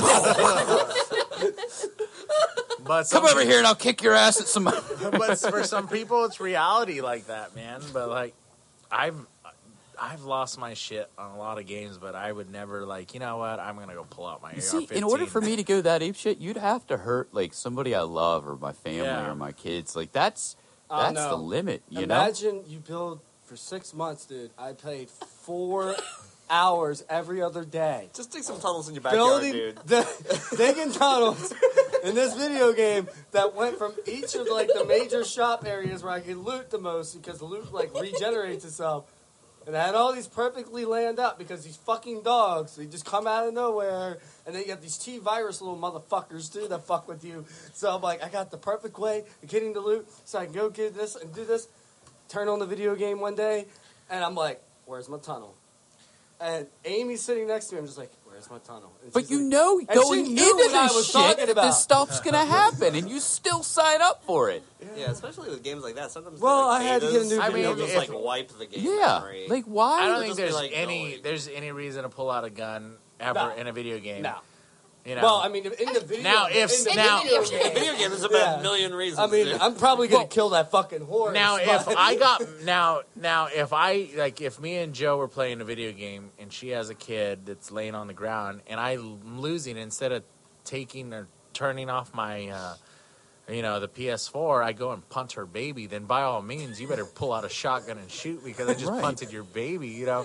But like that's the only time like I could ever see that. But even then, that's like what the fuck? Just call the police or something. You But know? dude, if a video But, like- game's gonna do that to somebody, where they go get their fucking gun, yeah. they're Yeah, I see that your point, far yeah. away from doing it to a Yeah, but person. here's the thing. Yeah, Can that's you- your point. Can you It's ban like- someone it's from like, going yeah. into a GameStop at that point? Can I mean, Yeah, that's going to be No, a your question. point is I kind think of like it's it's not like a the game canary. that's That's going to be a problem. question when people the go to buy a person. gun. It's the person. Do you play video games? Yeah. Yeah. Anybody that says yes, nope.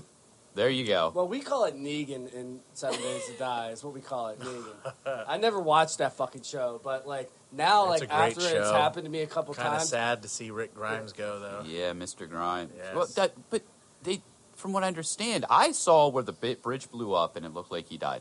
Apparently, something with the helicopter came and took him. So Yeah, he's not dead. he's not dead. Well, spoilers. So- I'm on season yeah, 2. spoilers. Well, that No, I'm on well. season 2. What? No, because half the Did they people leave the listening to farm? this podcast be like, "What the fuck's The Walking Dead?" Yeah, But, But no, I just can't wait to see what's in that barn. but he's supposed to have a 3-movie like trilogy. So and then Oh, they're that's- So making they a are trilogy? doing movies. Yeah. Brilliant. They are Wait, they're going to do making movies. a movie out of this fucking Yeah. television. Oh man, it's pretty huge. Well Yeah. played. Yeah, the game's loosely based off of the show because like my stepson's father watches the show like religiously or whatever, and he was watching me play the video game. He goes, "Oh, that's like this and that's like that," and I'm like, "What the fuck are you talking about?" He's like, "Walking Dead." I'm like, "Yeah, I don't watch that shit." I've been awake for days, wondering if these walls would ever come down. I think it wouldn't be so lonely to feel the wind, sun, and maybe your touch again. Don't have high of expectations, I always fall short and always unforgiving. Every breath you take, every year that passed, it's been all for this now. So listen when I say, time to lean around, but to really turn. Though this life's not